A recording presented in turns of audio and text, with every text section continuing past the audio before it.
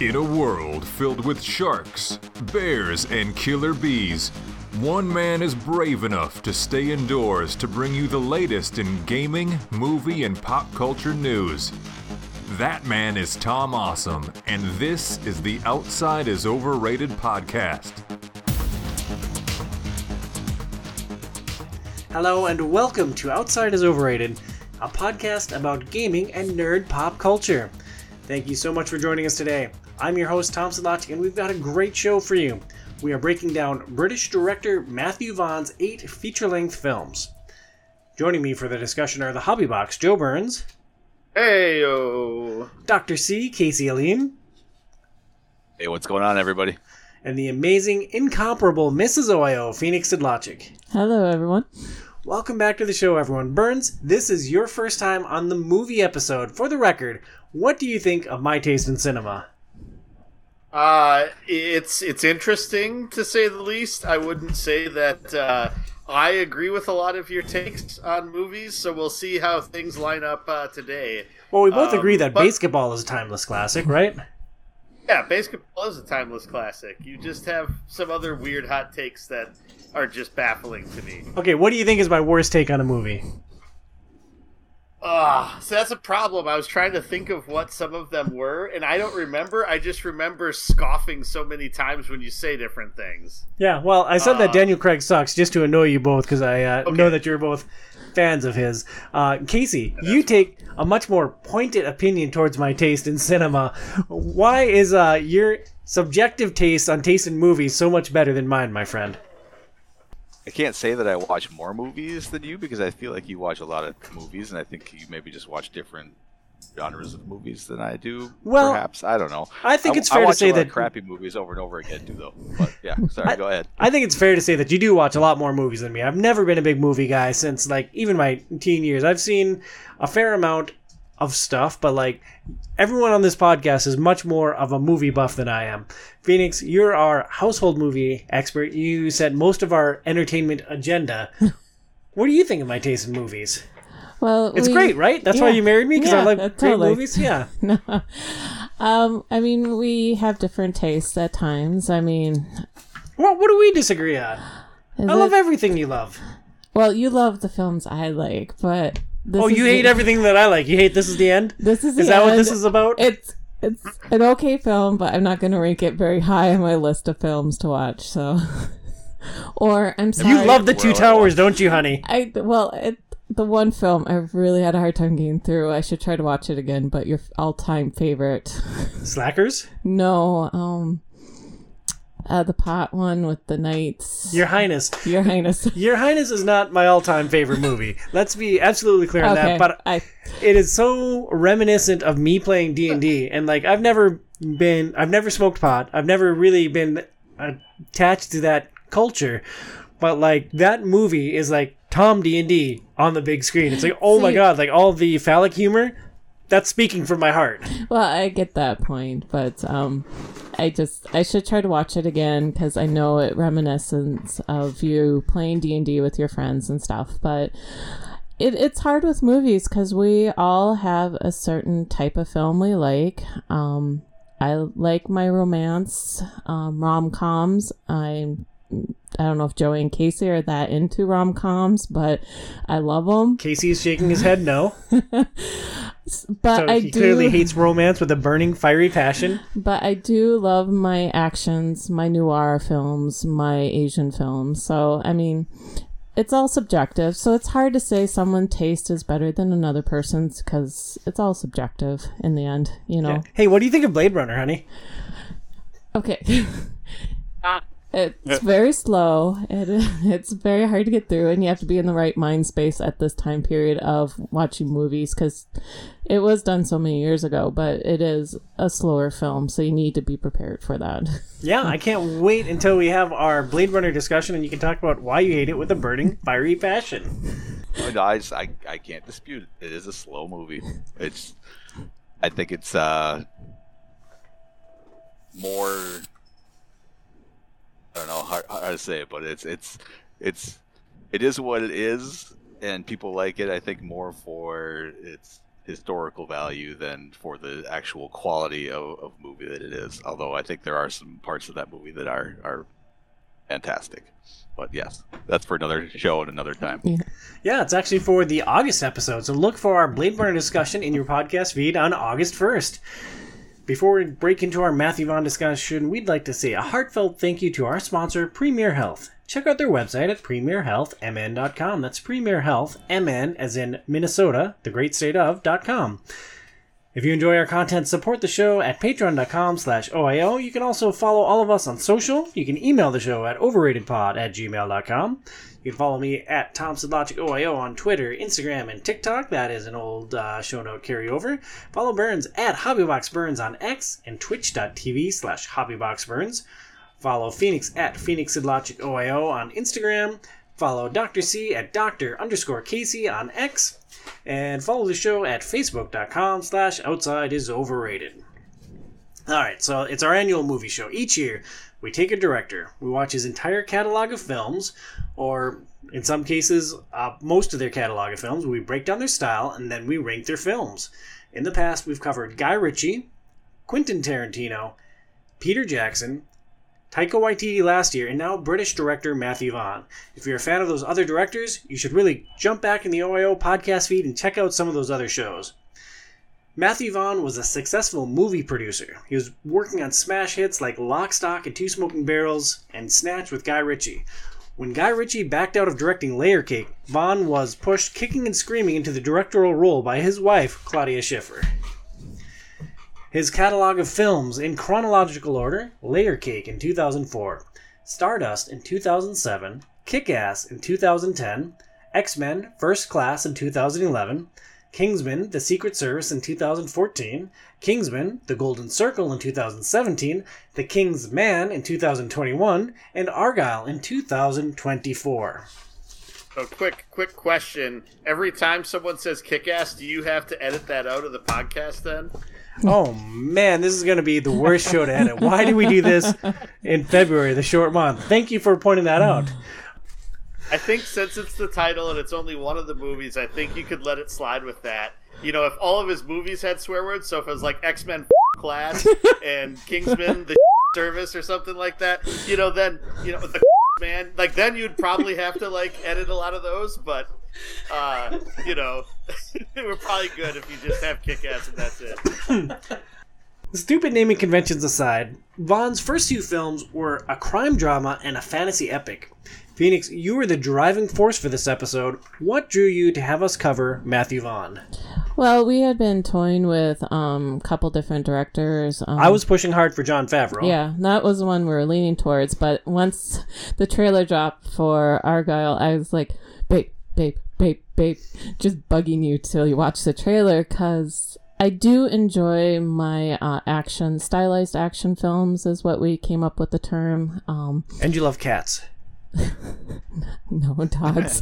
But it just looks so cool by the trailer, and I thought, well, Matthew Vaughn hasn't done a whole lot. It would be interesting to touch on it, and it's a new film coming out in the theater, so it would be timely to do his films. And it's always good to maybe talk about a director who has a new film coming out. So I was excited for it. We'll talk about it more later, about the movie, but the trailer made me really excited to see the film. So yeah, we were pretty jazzed after the trailer. Casey, you're such a good sport about OiO. You did the Firefly show with us, even though it was just me trolling you. I texted you and said, hey, we're going to do Matthew Vaughn for the director show. You're like, who the frick is Matthew Vaughn? I'm like, Kingsman. I'm like, oh, yeah, cool. I've seen those movies. Yeah, it was really funny once I started looking up his catalog and was like, I love that movie. I've seen that movie like 10 times. Hey, I love that movie too. So, I mean, thanks for inviting me, because I really like a lot of his content. So, getting to watch some of the other ones that I haven't seen, these first two that we're going to discuss specifically, was pretty cool to see his earlier stuff. And Burns, what was your level of excitement to make your debut on the movie show, which has traditionally been a break for you, and we say, hey, we're doing Matthew Vaughn, you get no input into this whatsoever? I mean, I wasn't super familiar, like, especially with the name. I wasn't familiar with that off the top of my head at all. out of his movies, I had seen Kick-Ass and X-Men First Class. I think I saw Stardust too. A lot of it was familiar when I watched it again this time. So I think I've watched it at one point, but I didn't remember much of it. So yeah, otherwise I hadn't seen any of his more recent stuff at all. You hadn't seen, like, Kingsman? The Secret Service? No, I'd never seen it. I just kind of missed the Kingsman movies, so it was good to finally kind of check that off of the list of things to see. So it just was one of those things I kind of missed. I think it came out around the time when I wasn't going to movies as often for a while, and so yeah. Awesome. Well, let's go film by film. We're going to break these into groups of 2 and talk about each film kind of individually and kind of comparing it to its like properties. So we start with Layer Cake in 2004. An unnamed drug dealer decides to quit while he's ahead, and he gets roped into doing one last job for his boss. This film stars Daniel Craig as the unnamed protagonist. He has 70 acting credits, which was much lower than I thought. Sienna Miller plays Tammy with 45 acting credits. Michael Gambon plays Eddie Temple with 172 credits. And my man, Venom, plays Clarky with 57 acting credits, also lower than I thought Tom Hardy would be. This film has a Metacritic rating of 73 with 24 positive reviews, 6 mixed, and 0 negatives. A couple of critical comments. Generally speaking, when I do these Metacritic ratings, it's going to be one from the positive, one from the mixed, and one from the negative when applicable. Of Layer Cake, Owen Gleiberman of Entertainment Weekly said fast, convulsive, and densely exciting new British gangster thriller. Leslie Felperin from Variety. There's a proper lived-in believability about Layer Cake's depiction of how the worlds of the rich, the criminal, and the criminally rich intersect. Then Michael Atkinson from The Village Voice said, what's abundantly clear is how far this kind of movie making has come from any knowledge of real criminal life. It's a geek's ineffectual daydream of mayhem. Was rather comically critical. So Layer Cake, I had never seen this film before. Casey, which of the characters in Layer Cake really stood out to you? For me, it was the unnamed main character. They just call him XXXX in the credits, the Daniel Craig's character. I thought he was just fantastic. As Tom pointed out, I'm kind of a fan of Daniel Craig in general, but I mean, this, I think, had to be the movie that set him up for the Bond role, I think. I agree with Casey that X is a very interesting character. One, never finding out his name through the whole film is very fascinating. The rules he lives by, you find out what they are, and then you see him go through this whole journey of everything that he followed to a T just crumbles before him, and you get to see his reactions throughout the film. And especially, I thought it was really well done when he killed Jimmy, and just the acting of Daniel Craig dealing with that part of the scene of the film. So, and to set that up just a little bit more, he had like a code of honor. He had a set of rules that he was following. He declares in the opening monologue of the film that he's a businessman who just happens to deal in cocaine. He's working to save X dollars, then he's going to get out, and like he has these rules that he tries to follow. And over the course of the film, he is forced to reevaluate that morality. Phoenix, I know that you have thoughts on how Daniel Craig became Bond after this film. Well, it is. I read somewhere that the scene of him with the little gun and he's holding it is... Someone saw that and said, oh, he is James Bond.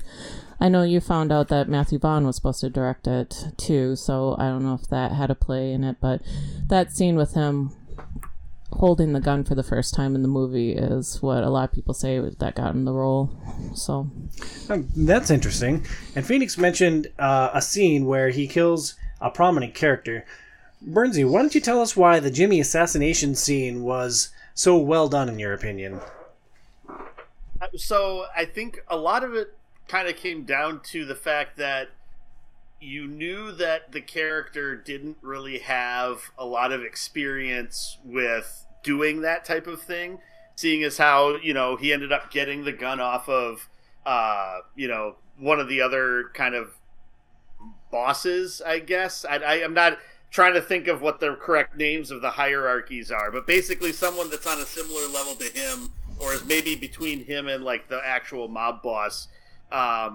and he got the gun from him. And so it's just this kind of, is he actually going to do this or not? Is he going to pull it off or not? And I think then when it gets to the point where, you know, the gun is pointed at, you know, the guy's head, and it's just there for like an incredibly long amount of time. So you think he's going to back out, and then it just happens. And then after that, it's kind of everything sort of spirals in different directions. And so I think that's what makes it interesting. It wasn't just like, it didn't look like it was being done by a professional. It was somebody trying to figure out, you know, how do I sneak in here and do this and not get caught? And I think they did the scene beautifully with him dealing with the aftermath at his apartment. Just, it is a hard thing to do, because if you've never killed someone and you have to kill someone, it's just, you pull the trigger, it's instantaneous, but, you know, the aftermath. And I thought they did a brilliant job of him trying to deal with it. But then life moves on. He has to figure out what he's going to do from this point on. Well, speaking of what he's going to do from that point on, Casey, why don't you tell us about the aftermath of this assassination scene and how that struck you? Yeah, the scene shortly after the apartment, when he has to confront his fellow henchman, and Gene really, like, I mean, he knows that, like, obviously the Jimmy was the one who did it because it was his gun that he stole, and, you know, they found the casing and everything like that, and Gene just kicks the living crap out of him, and he doesn't really fight back a whole lot. He just takes it, and it's just like, holy crap. Like, that scene to me, I don't know, it just stood out as something in that movie that they just stood out to me. I thought this scene was just done really well. It was brutal. It was interesting because it was one-sided.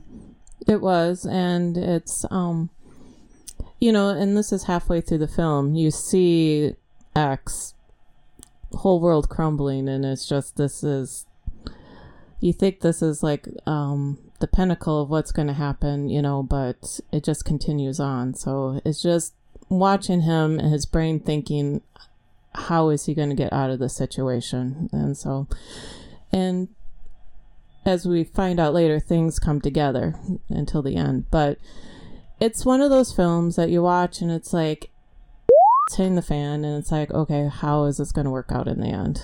And how is this character going to pull himself out of the situation, you know, that he's in? So we'll get to the ending in just a little bit. But Bernsey, you also thought that Michael Gambon stood out in this film. What drew you to his performance? So I think it was interesting because of how it was juxtaposed with the only kind of boss that you saw before that point, which was Jimmy. And then, you know, Michael Gambon is just this completely kind of different character, and with Eddie Temple. And I just like him in a lot of different things that I've seen him in anyway. So he's got sort of the gravitas of a really good actor. But you see him in a slightly different mold than I think a lot of other things that I've seen him as well. So I think that was what drew me to him quite a bit. He just, once he's on the screen, he kind of owns it, and everybody's just sort of working around him. And that's, you know, that's a sign of, you know, when you have a really good actor, that's just what they do. And it doesn't even matter what they say. It just, you know, it has weight, and you know that it matters, and that it's going to be impactful to what's going on, you know? And he plays one of the main antagonists, one of the main criminal overlords in the film. Casey, did you have a hard time picturing him in that, like, hardcore mob boss role? I did, because it took me forever to figure out who he was, because I'm just sitting there like, how do I know him? How do I know him? And all of a sudden it just clicked. I'm like, he's Dumbledore. It's like, oh my God. And after that, I just kept thinking, like, you know, I just could picturing him in his robe and like everything that he wears in the Harry Potter movies, sitting at these tables in these situations. But it was really, really funny. And he does play in another movie. What did I just watched it the other day? Dang it! It's a Western with Kevin Costner, and he plays kind of like this mob boss type character too in that one. So he's a really like balanced like Joey said, he's really good in everything that he does. So yeah, it was just kind of funny once it finally clicked like who he was. I was like, oh my gosh, it's Dumbledore. Well, Michael is a heavy. He's like Joe was saying, he's one of those actors when you see on the screen, oh, he'll own the screen. And I've known him from British television show back in the early 90s, but he's been around for so long, and he is just incredible on the screen. So it's always fun to see him pop up in films. And he's in Golden Circle, too. He's in a brief scene with that as well. So can't picture it at all. He takes over Michael Caine's part. He's the leader at the table. So Matthew Vaughn, and Matthew Vaughn's able to bring Peter O'Toole, which is another big heavy in Stardust. So it's kind of fun to see him actually working with these big British actors in these films, and he's not that well known at this time. So it's fun to see that. So Layer Cake, Daniel Craig is trying to escape his life as essentially a middleman drug dealer, and he wants to just retire to an island somewhere. You know, that's what we all want to do. There's a big twist at the end of this film, and watching the film, I couldn't help but wonder, what is the point of Layer Cake? Bernsey, what is the point of Layer Cake? So, I mean, my understanding of what they were trying to go with, you know, and granted, this was I think it was based off of a book, so it's not like, you know, whoever wrote the movie was who came up with how it was probably going to end. But my guess is that, you know, the whole idea was that no deed goes unpunished. And so, you know, even when you think that you're going to get off scot-free and you've checked, you know, every box, dotted every I, crossed every T, there's always that one person that you forgot about. And, you know, it might not even be what you would even expect to be a bad thing that would happen. But there you go, and that happens anyway. But it does feel like a slap in the face to the audience a bit, in my mind, just because you're spending this entire movie learning about this character, seeing everything from his perspective, and getting behind him. And so then you're like kind of hoping that he's going to get out of it at the end, and it seems like he does, and then, oh, nope, guess not. And so it does kind of like jerk you back away from it. It's like, well, what was I doing? Why was I watching this entire time if you're just going to rip this away from me? But then again, I guess that was maybe them trying to say, well, real life stuff like this happens, you know, just when you think you got out, they suck you back in, kind of thing. So. And Phoenix, is it fair to say that you thought this movie was a timeless, flawless classic? Oh my gosh. Are we talking about the ending? Or We're talking about the ending specifically. No, I had a hard time when I first watched this years ago when it first came out, because my brother was like, you got to watch this. And I watched it with... And you're a huge Guy Ritchie fan. I'm huge, yeah. As we discussed on that show, you love Snatch and Lock, Stock, and Two Smoking Barrels and hate Man from U.N.C.L.E. with a burning fiery passion. Oh my gosh. I'll never live this down. But... hey, you married me. True. I was expecting, you know, the depth and the richness that Guy Ritchie does bring to his films, the circle, how everything comes together. And I think Joey put it perfectly. It's like you watch this whole film and it's just like, oh, okay, he died. Is that why everyone loves it? Because you don't expect it at the end? Is that the reason, you know? So... They never actually show him die. Oh, there's no head. It's George R. R. Martin. He's still alive. He got shot in the chest, and like, do most people probably die from that? Absolutely. Are we bringing Argyle on this? Yeah. What if it's in like that 2-inch thing, like right here, the cardiovascular tunnel thinger? That's what it was. That was sort of all looping. That was the circle back to this movie. And that's what happened. He's fine, you know. There you go. He also got shot on the right side of the chest. So unless his heart happens to be on that side, he just got lunked. So, I mean, they could have got him to the hospital quick enough. It's very possible that he's still out there. That's very true. And he had Sienna Miller there, so of course, you know, she probably knew exactly what to do and try to, you know. Yeah, she just ripped her shirt off and like shoved it into the wound. Because that was her role in this film. I thought I thought maybe the point of this film was you can't escape your destiny. And like the whole film, Daniel Craig's character is set up so that he doesn't die working in the drug trade. And like he's got his set of rules and he follows them to a T. And then there's that big twist at the end where he gets shot. And it's like, is the point of this film that you can't escape your destiny? Is that what the original author was trying to say? B? Yeah. Tom gets movies. So Casey, you watch this film. It's the first time you had seen Layer Cake. What are your overall impressions of watching this film for the first time in 2024? I actually thought it was really good. I mean, we're going to talk about all of his movies, but I really, really liked it. I don't know, like in the hierarchy of everything, like it's up there for me, I think, for me. The ranking section is going to be super fun for you, dude. I know, especially after seeing what you guys wrote about it in the next little bit here. But I was just really surprised that I had actually never seen it before. It's a genre of movie that I enjoy, and having Daniel Craig and a young Tom Hardy in it, which was I love Tom Hardy too, and seeing both of them, their younger versions of themselves in this movie was really fun, and I enjoyed it. Birdsey, you on the Casey side of this discussion? No, I thought it was fine. To me, sort of the thing I came up with is that it's a 20-year-old movie that seemed like it was a 30-year-old movie. Like, out of all of these movies, it looked so much older than all of the other ones. And yeah, like I've seen Snatch before, and I'm pretty sure I've seen Lock, Stock, but I've seen some other like just sort of crime caper movies that came out before that or around this, and they're all just so much better than this and more interesting, and they really kind of, suck you into what's going on with it. And so I just think there's so many other movies before this and since this that have just been better at being crime dramas that I kind of feel like this gets lost in the shuffle from my perspective.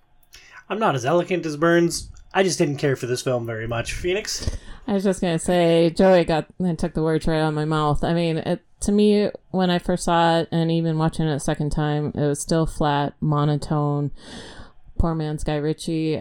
But I agree with Joey. There's a lot better British crime films if we want to deal with just the British side of crime films. I mean, Bank Job is a great film, and I'm going to butcher it, In Bruges with Colin Farrell. In Bruges. Yeah. It's just a fantastic film too. So there's a lot better options that I would watch way over Layer Cake. So Burns has brought up In Bruges on this podcast before. I can't remember what show, but you've talked about it. It's it's a great film. Yeah. So Casey is 0 for 1 so far. Next up, we're going to break down Stardust. Go ahead, dude. Oh, I just, all your points are completely 100% valid, and I agree with them on everything basically that Guy Ritchie has done is better than this movie. However, it can still be a good movie and still not live up to Guy Ritchie. Yeah. I thought it was enjoyable. Like, I would give it like a 7 out of 10, maybe 6.5 out of 10, something like that, which is still on the plus side, right? It's not like, like epic, like, oh my gosh, it's not Snatch. It's not like but it was fun. And I liked it. Yeah. I agree with you. I could see it being like a 6.5 type of thing. Yeah, it's just, if I was going to sit down and watch a crime drama that I've seen before, there would be a lot of other ones that I would jump up to. Like the one that kept coming to my mind is like Heat. And it's just like, I haven't seen it in a long time. And like, thinking about Layer Cake, I'm just like, I want to watch Heat again because that movie's phenomenal. And I haven't seen it in way too long. But yeah, and I think there's just lots of other movies that would pop up before I would put Layer Cake back in. I mean, I understand, Layer Cake has a very interesting story, and I understand that I bring Guy Ritchie in a lot, but there's a lot more, like Joey's talking about too. It's just, it would be way on the list, and when we were talking about doing Matthew Vaughn, it's like, I don't want to watch Layer Cake again. I'm sorry, I don't want to watch it again. It's just, there's just so many other films that I guess I would agree I would watch way over this. So, but. Yeah. Well, I didn't like it. Next. Next, we're going to talk about Stardust, which released in 2007. Based on a Neil Gaiman graphic novel, a young man tries to get a pretty blonde girl to swipe right by vowing to retrieve a fallen star. I'm pretty sure it was just a novel, not a graphic novel. It's considered a graphic novel with the company that published it, because they did hire an artist to do the artwork per page. I have a copy here, but oh, really? Yeah, when we watched the extras of Stardust, they were talking about the graphic novel in ways, but that's what I had just a novel version of it. Maybe it was a novelization that came out after the movie or something. I don't know. Yeah, the extras just kept referring to it as a graphic novel. And the next time you come over, Burns, you bring your copy, we'll bring our copy, we'll rub the tips together, and we'll see what happens. Huh? I'll see if I can find it. I know I had it at one point. This film stars Charlie Cox as Tristan Thorne. Sienna Miller returns as Victoria. Claire Danes plays Yvain. Ian McKellen is the narrator. Michelle Pfeiffer plays Lamia. And Robert De Niro plays Captain Shakespeare. It's an A-plus class cast. It's got a Metacritic rating of 66, with 27 positive ratings, 7 mixed, and 1 negative. Some of the critical comments about this film. Connie Agel from the Miami Herald says, perhaps the most surprising thing about Stardust is that its most winning element is neither its delightful story, nor its special effects, but its sly sense of humor. Sounds like me, right, honey? Huh? Huh? Not gonna answer. Come on, honey. William Arnold from the Seattle Post-Intelligencer said, movie analysts are high on the film's box office and critical prospects, but it certainly struck me as a huge pile of nothing. Ponderously plotted, poorly cast, visually undistinguished, and devoid of any real verve or charm. That was a mixed review. Wesley Morris at the Boston Globe wrote, Stardust certainly could have gotten somewhere fun, but the magic and zip you need to get a blimp like this off the ground is scarce. Lots of vitriol. Yeah, well, let's start by talking about some of those big-name actors. Huge cast. Charlie Cox was a relative unknown at this point, and one of the things that Matthew Vaughn said about this film was because he had such a big budget cast, the studio was all right with him doing a lesser known actor for the main character.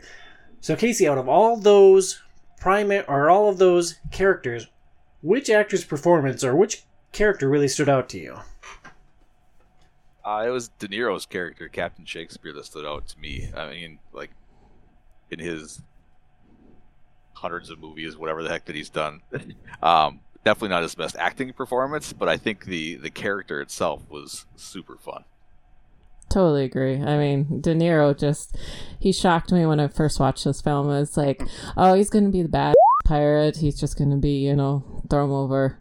And then the next thing you know, it's like the cabin scene, and he just totally changes. It's like you don't expect that from him. And I enjoy seeing De Niro doing films that you don't expect, like The Intern. I really enjoyed him in that. The gentler side of him is it's nice to see him not be the macho man that he can be, but someone else. So it was a delight to see him play this type of role. So Captain Shakespeare is great. Burns, what was your take on the entire airship sequence with Captain Shakespeare and his crew? They're catching lightning, and the main character, Tristan, hooks on with them for a while on a part of his journey. How did the airship stuff strike you?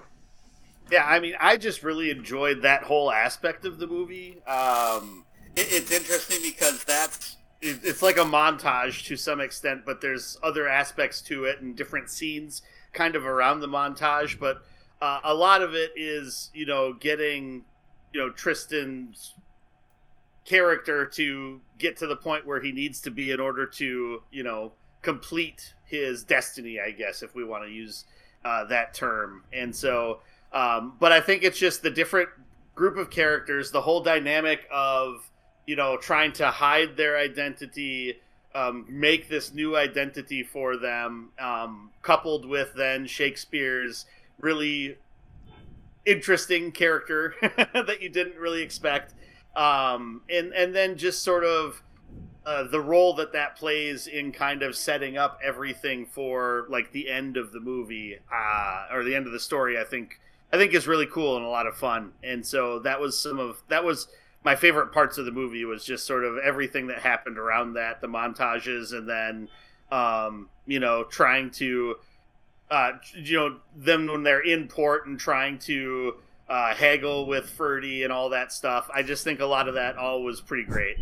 I love Ferdy. Ricky Gervais plays Ferdy the Fence in this film, and he is just hilarious. He has like 3 minutes of screen time, and every minute is just beautifully done gold. He's just this quirky criminal dude. He's got a great negotiation with Captain Shakespeare, and I love Ferdy the Fence, and I'm glad that you brought him up.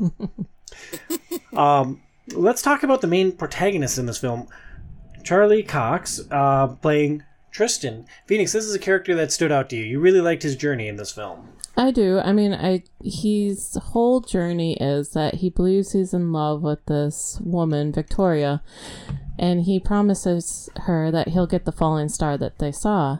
So then he goes on this journey of finding the star, trying to drag her back because he thought it would be a lump of coal. It turns out to be a woman, and he has to convince her to go back with him to this other woman that he supposedly loves. And so his whole journey from the bumbling fool, which is a common theme in love stories and stuff, but it's just unique on the way they told it, and him trying to figure out his way through, and then find themselves on Captain Shakespeare's ship, developing a little bit more, becoming more of a swordsman, being a little more confident, and them falling in love. So that whole, I don't want to say hero's journey per se, but just this whole journey of a man finding confidence in himself and the love of his life, and in the end finding out he's actually a prince, and he had no aspiration to be a prince, but he ends up being the prince and the king of this kingdom. So let's jump into our alternate reality machine for a little while. Let's say that when I was courting you, honey, that I decided that the best way to woo you was to chain a blonde chick to my wrist and drag her home. How do you think that would have gone over? Not well, no. Not at all. Do you think it would have deterred the Witcher from pursuing you? Henry, I don't know. Well, I'm glad things worked out how they did. Bernsey, yes. You like seeing Henry Cavill in a slightly heel role in this film? Yeah, and it's not like he's in it a whole lot, but it was just interesting to see him kind of way before any other time I think I'd seen him in anything. And yeah, he's kind of just this kind of rich, pompous jerk who's courting the gal that Tristan loves, and that becomes sort of a bit of this kind of butting heads between the two of them. And when they first sort of meet and kind of go head to head, it's an easy win for Henry Cavill. But then when Tristan gets back after his whole journey and learning how to sword fight and all that stuff, it's like no contest. But then at that point, he doesn't care about winning the contest either, which probably makes it hurt even more for Henry Cavill and his ego. And that's one of my favorite scenes, is when he goes back to Victoria on her birthday to give her the star, and Humphrey shows up, and just the body language, I think it was well done, because they didn't have to cross swords. Humphrey knew immediately by the body language of Tristan that, I can't take him on. And I thought that was a cool little thing that Matthew did, instead of having them actually fight swords, that Humphrey could just read, I can't take him. I'm out of my depth here. Yes. So I thought that scene kind of sticks out with me, because it's little, but I think it's well done to show, the development of this character. So on Tristan's journey, he faces several adversaries. One that I was particularly fond of was Michelle Pfeiffer as Lamia. She plays a witch. She is trying to capture this fallen star and cut her heart out so that she can consume it and have everlasting youth or extended youth. And I just thought that Michelle Pfeiffer was a phenomenal witch in this film. She was. And when I first saw it, I knew Michelle Pfeiffer. I've seen her in other films, but it was just a delight to see her in this film playing an old lady, and she plays it so well, the movement and everything with her body, and then when she becomes beautiful, the scene, her checking herself out in the mirror, and then as she ages again and she uses her magic to try to fix her boobs and they sag even more. I just thought Michelle was just a wonderful choice, and she did it beautifully in the whole film. Her whole transition from old to young to old again is just outstanding, I thought. So yeah, let me pivot to Casey on this one. Casey, you have the opportunity for eternal youth if you're willing to cut out a human being's heart and eat it. Would you do it? Hard no. Well, if you can regenerate like one part of your appearance, your body, like where would you focus? Like, would you be like Michelle Pfeiffer and really be oriented on your chest and just like get these awesome like Dwayne Johnson pecs or what? Because that looked great on you, dude. Honestly. I don't think I've given it that much thought, Tom. I can't honestly say which part of a human being I would eat to stay forever young. What if it's not a human being, though, but it's just a star personified as a human being, and that human being is Gwyneth Paltrow, who I think this was her last likable, like the last time that Gwyneth Paltrow was likable, and then after that, I think she just kind of turned into like this sort of punching bag for everybody, and she went crazy about her, I don't know, what does she even call it? Green poop, or I don't know what it's called, but she goop, maybe, is that what it is? Yeah, she's got her that she peddles. Scented candle business, but it was actually Claire Danes in this film, not Gwyneth Paltrow. Was it? Yeah. Oh, yes. Wow, I'm an idiot. So Bernsey would cut out someone's heart and regenerate his brain. Got it? So much more likable. Wow, I have to look that up now, just to make sure, but that's funny. Yeah. Well, gosh, I was going to pivot to you on the next point, but... You could have pivoted to me on Claire Danes. Oh, yeah, you hate Claire Danes with a burning, fiery passion. Why do you hate Claire Danes? Yvain was a delight in this film. She was wonderful. I love her character. I love her character, but Claire Danes, I guess I see Claire Danes in every film she does. I should watch Homeland, which I haven't seen, but... any other film I've seen her in is generally Claire Danes being Claire Danes, and it's hard for me to look past that. So. Are you saying it should have been Gal Gadot cast as Yvain? Gal Gadot. No. Or Gwyneth Paltrow, apparently. She was good in Romeo and Juliet. I did like her in Romeo and Juliet, but after that, the other films I've seen her in, I just...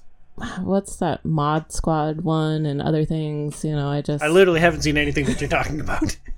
So I mean, I thought she was adorable in Romeo and Juliet, but beyond that, I guess anything I saw her in, I just never really glommed onto her as an actress. I really wanted to follow her career and watch a lot of her films, I guess I should say. Yeah, and while we're speaking of Shakespeare, hey Casey, you remember in Taming of the Shrew when you tried to bang me? Sure did. Thanks, Gary Hirsch. One more standout character to talk about before we talk about some of the moments that grabbed us in this film.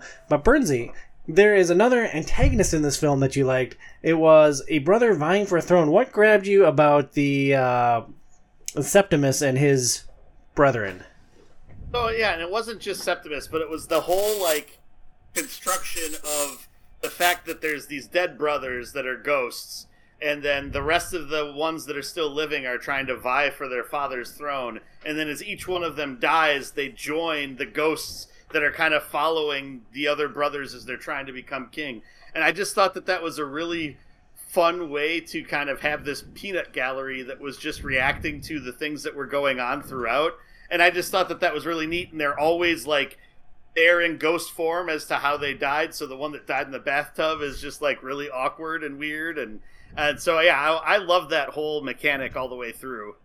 I just have to say I second it. I wanted to write down about the brothers, but I didn't think we'd get to it. But I'm glad Joey brought it up. I love the mechanic of the brothers. I love how they show how they died. Rupert Everett, I was really into his movies when I saw Stardust, so it was fun to see him part of this role. So I'm just seconding what Joey's saying about the brothers and the mechanic throughout the film. So yeah, it was an awesome bit, and having Mark Strong in that role, I really enjoyed it. I enjoyed Mark Strong in all of these films. He's awesome. I wanted to talk a little bit more about Yvain. I thought that it was really interesting. Her commentary, she's a star that falls to Earth, and she's personified as a woman.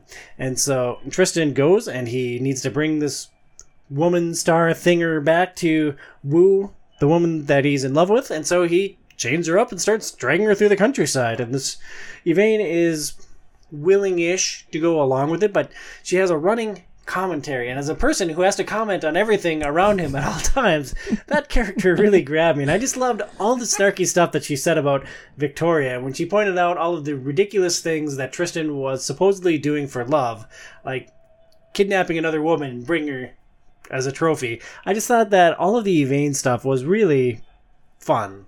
I agree. I mean, when I first watched the film, I really loved the twist of Yvain, the star, and her talking about watching Earth up above and watching the love stories, the wars, and how she couldn't watch Earth because of all the violence and everything, but she just loved watching the love and the compassion and everything that we have. So I thought that was a very unique storyline to this story. So I thought it was very well done, and that's why I like the character. But the actress, yeah. Yeah, should have been Gal Gadot. We covered that. Yeah. Casey, how do you feel about love and compassion in the human race? It's fantastic. Great. Best color guy in the industry right there. Yeah. Yeah, no, it makes me want to cut their hearts out and eat it and become immortal. Oh, sounds awesome.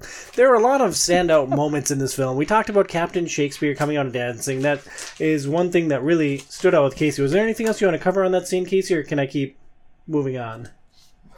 No, we can chip along. I loved Yvain. There was a moment with Yvain where Tristan had gone back to confront Victoria and basically say, I'm not into you anymore. And he had to do it on her birthday, and he had to humiliate Humphrey as a part of it. And Yvain wakes up all alone, which I'm sure is a great feeling. She's like, oh, well, he just ran out on me. Great. And so she's just tromping along through the woods, and she's going to turn into a lump of rock. And so Tristan is like, oh, God, I got to go save her. And he goes running after her, and Lamia comes rolling up in a carriage trying to capture her. And, everyone's running to capture Yvain before she can step over this threshold and turn into a chunk of rock. And I just thought that was really interesting. I thought it was paced really well, and it was one of the moments that stood out to me in this film. I agree. Yeah, pretty good. I thought that scene was 10 seconds too long. Because it's just okay, we got Charlie Cox running again. And we got the mom on the carriage again. And then, there's just, that Claire Danes apparently not Gwyneth Paltrow trundling along. And then, Charlie Cox running again. It's just okay, we get the idea of what's going on here. We don't need to... we don't need to sit on it for way too long, but yeah. Otherwise, I enjoyed the whole everything coming together at that point. And then the film resolves with this climax between Tristan and Lamia, and Septimus shows up. Phoenix, what element of that scene did you really enjoy? I think this is a movie that I really saw Mark Strong in anything that I can recall strongly, but I thought he was great as the villain brother and the scene of him and Tristan meeting with the knives, the neck and the stomach.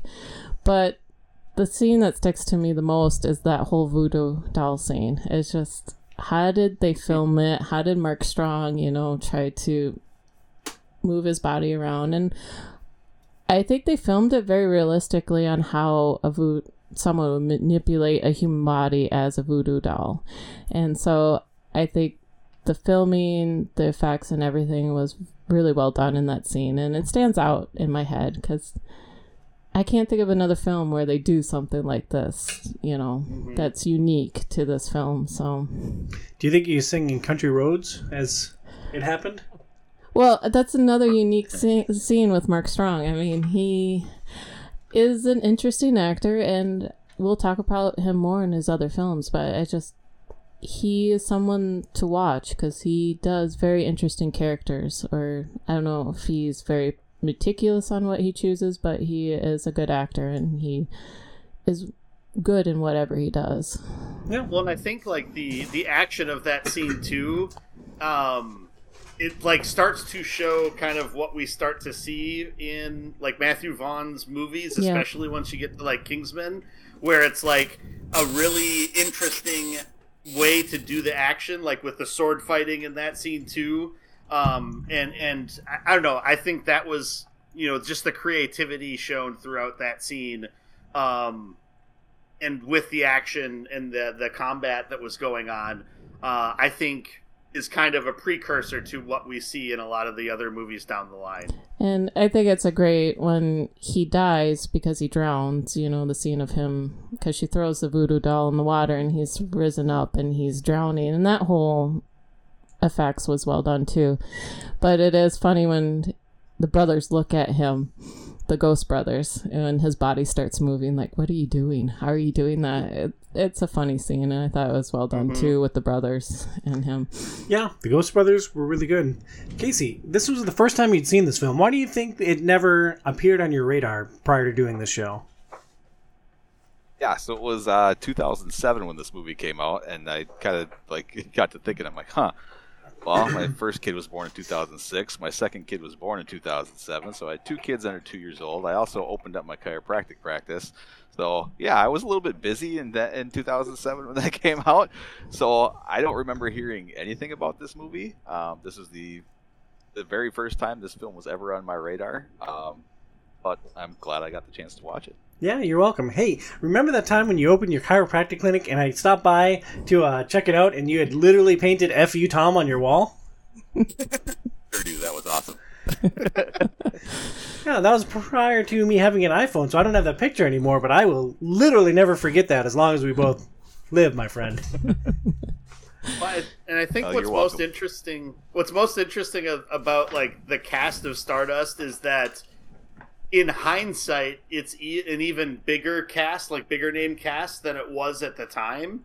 With, Charlie Cox going on to do Daredevil things and Henry Cavill turning into doing a lot of the things that he did. And then Mark Strong doing a lot more in the Matthew Vaughn movies. There's a lot of actors that had a good name coming into this, but then there's a lot of actors that built pretty strong careers after this movie as well. So it's super interesting to look at it kind of as sort of the meeting of those two things coming into Stardust. So, Burns, you were a little lower on Layer Cake. Where did Stardust come in for you? Yeah, I enjoyed Stardust a lot. I didn't come into any of the movies expecting, other than the ones I'd already seen, with any real expectations. But I don't know. It was one of those things where I was kind of along for the ride the entire time. And really enjoyed kind of how it all sort of built up, came together, I really liked Stardust. I enjoyed it a lot. Casey? Yeah, I just thought it was a lot of fun seeing a lot of these stars play different roles than they typically play, seeing De Niro in that role and Michelle Pfeiffer as a witch and Claire Danes being Claire Danes, evidently. And not it was just apparently. And not, I know, amazing. Even Mark Strong, he was in this role compared to the type of character that he played in Kingsman movies was completely different. So it was just really neat seeing them all in those different, unique roles. When I first saw Stardust, and I think I saw it in the theaters, it grabbed me right away. It's one of those fantasy type fairy tale, being a woman, you love the fairy tale love stories and stuff. And I thought it was well done and well put together. The actors were great. The storyline was fantastic. It brought some complexity about the star being a woman and them falling in love and the whole true love story in a sense. And he didn't have to cut out her heart. He had to just love her heart, love each other, and he held her heart, and they lived forever, and they became stars. And that was such a unique storyline, and I thought it was fantastic when I first watched it. I've watched it a few times since then. I still love the film. I mean, I feel like it's on par with Princess Bride. Nostalgia will always have Princess Bride top, but I feel like it has sort of that fantasy storyline, the true love storyline that everyone loves in Princess Bride, that Stardust carries too. So, honey, you're amazing, and I love you. Now, imagine that we are granted immortality. how many years do you think it would take for me to finally get on your nerves? Like 1,000? 10,000? Like, what's our shelf life if we're stars before like I have to start wandering somewhere? I think it will take a very, very, very, very, very, very, very, very long time. So yeah, that feels like 100 years to me, honey. No, I think 1 billion trillion, fall in a black hole, swoop out on the other side, another trillion years, swoop in another black hole, another trillion years. Does that help? Yeah, you've gotten pretty good at my poking, honey. So, thinking about these two films, Casey, how did Layer Cake set the tone for Vaughn's directorial style?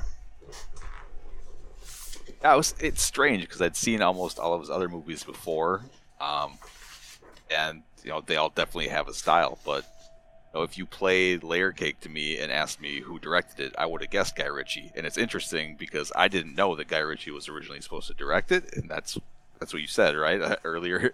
So knowing that now and like seeing that, like I get it, but like I don't think that movie actually does set a tone for what his style has really evolved to today. Like they're very different. I would say that Layer Cake and Stardust are giving him his chops for directing and allowing him to figure out how he really wants to be as a director.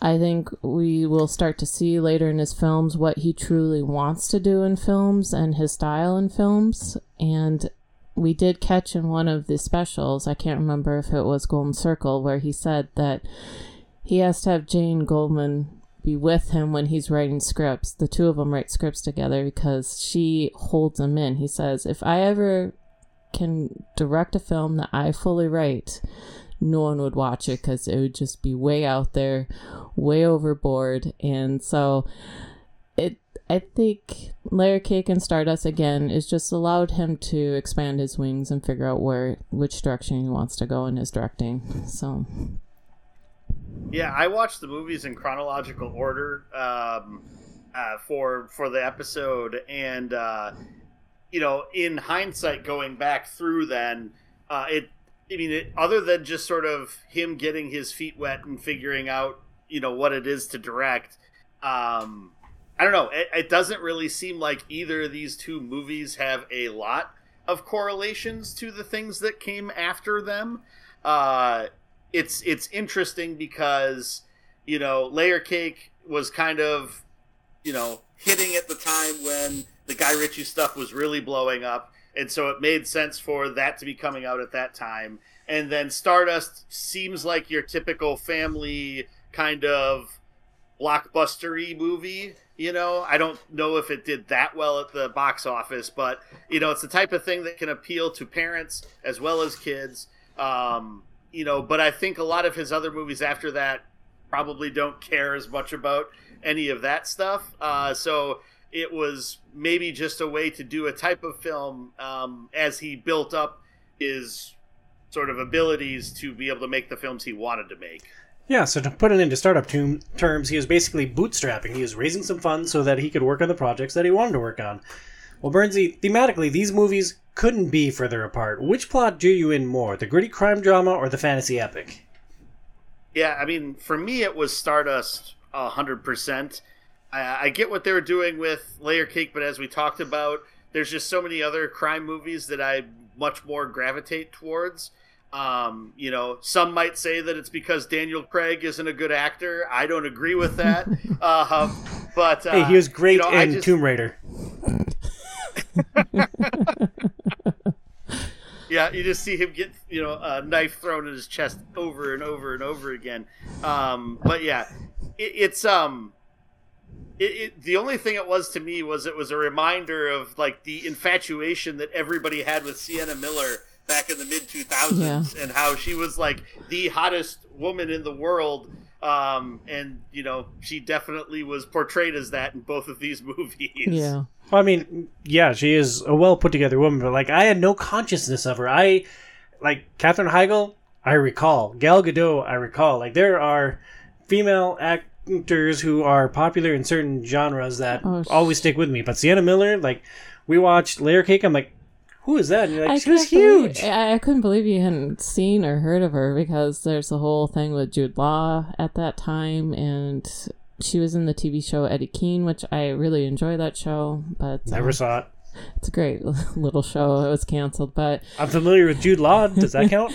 But no, she was getting big at this time, and I don't know what happened. I don't know what her latest film is, but yeah, she was on trajectory to get to be something big, and then something happened. But I was wondering, with Stardust, do you think Stardust was done because of the whole fantasy genre that was coming out because of Lord of the Rings? Oh, I'm sure that played a role. Like, there's always been fantasy films, but Lord of the Rings reset what was possible. And Lord of the Rings brought nerd culture to the forefront and showed that it could be not only extremely financially well performing, but also critically acclaimed with The Return of the King. Well, I'm just wondering if like Stardust would have been made without Lord of the Rings per se, with the big cast, you know. Right. Well, and interestingly enough, I was looking because I was trying to find the answer as to why I had a book that wasn't a graphic novel, it was just a novel, and apparently they did publish both of them that way. But when Neil Gaiman decided to write it, he decided to write it, instead of in his normal kind of prose type of style, to write it in more of a Tolkien-esque style. And so there's that connection there too, I think. Okay. And it's probably not a surprise that it came out when it did. Maybe a little bit more surprised that Vaughn was the one that was pegged to direct it. Yeah. Since he'd only had the one movie and it was very different from this, but I still think he did a pretty good job with it. Oh yeah, no, he did. So yeah. Give me the fantasy epic, Casey. I think they were both good, but for me, Layer Cake was definitely more my cup of tea. Sure. You know me, Stardust, all the way. Yep, Stardust for the win. I recently ended up having a dinner with Mark Zuckerberg, and we talked a little bit about business and sort of his plans for the future and trying to make the world a better place. And so I signed up, with his group and sort of what he is trying to push forward for the betterment of mankind. But part of the process was to get this microchip implanted in the side of my neck, and for some reason my neck has just not been the same since, sometimes to the point where it feels like my head is just going to explode. Any idea where I can get some assistance for that pain? Oh, you know it, Burns. You need to check out Premier Health. They have solutions for back pain, neck pain, car accidents, and implant-related nuisances, and more. We suggest seeing Dr. Camille in Golden Valley, Minnesota. Learn more at premierhealthmn.com. That's premierhealthmn, as in Minnesota.com. The next phase of Vaughn's career involved capes. His third film was based on the independent comic Kick-Ass, followed by a Fox blockbuster, X-Men First Class. Kick-Ass released in 2010. Dave ponders why no one puts on a mask and fights crime, so he buys a wetsuit and gets his kicked. He gets wrapped up with some vigilantes, including a foul-mouthed 5-year-old, and has to take down a coke dealer. This film stars Aaron Taylor Johnson as Dave Lazuski. He has 51 acting credits, including Shanghai Nights, The Illusionist, The Wall, and The King's Man, and Bullet Train. Nicolas Cage plays Damon McReady, or Big Daddy. He has 120 acting credits.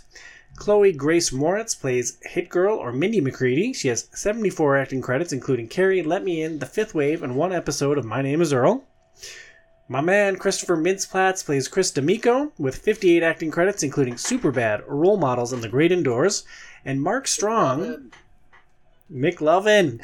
Mark Strong plays Frank D'Amico with 125 acting credits. We'll be talking about him consistently throughout this entire show.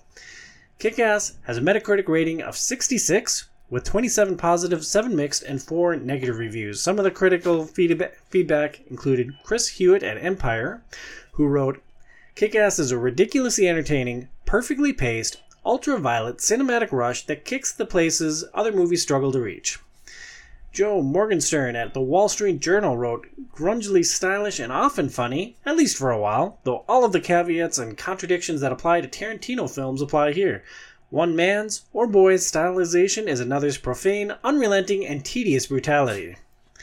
And Peter Rainier at the Christian Science Monitor wrote, critics who come out against Kick-Ass are leaving themselves open to the worst of contemporary accusations, a failure to be cool. But pretending that Kick-Ass is just another good-time comic book blowout is the greater failure. It makes sense coming from the Christian Science Monitor, I guess, right? Yeah. I thought this was fun. Bernsey, which of the characters stood out to you in Kick-Ass? Watching this for the first time, or you had seen this film before and this was a refresher for you? Yeah, I'd seen this movie. I'm pretty sure I went to it in the theater when it came out, and I know I've seen it a couple of times since then. So this is probably the movie I've seen the most out of all of these. And yeah, I mean, this was like Nicolas Cage in his like prime Nicolas Caginess. Is the so hilariously over the top. It's good but bad performance as Big Daddy.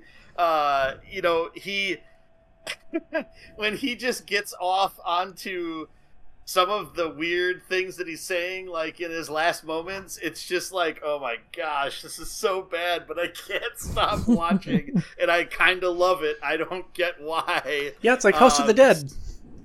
Yeah, so it's, I don't know, that's like the biggest kind of standout to me watching it again at this point.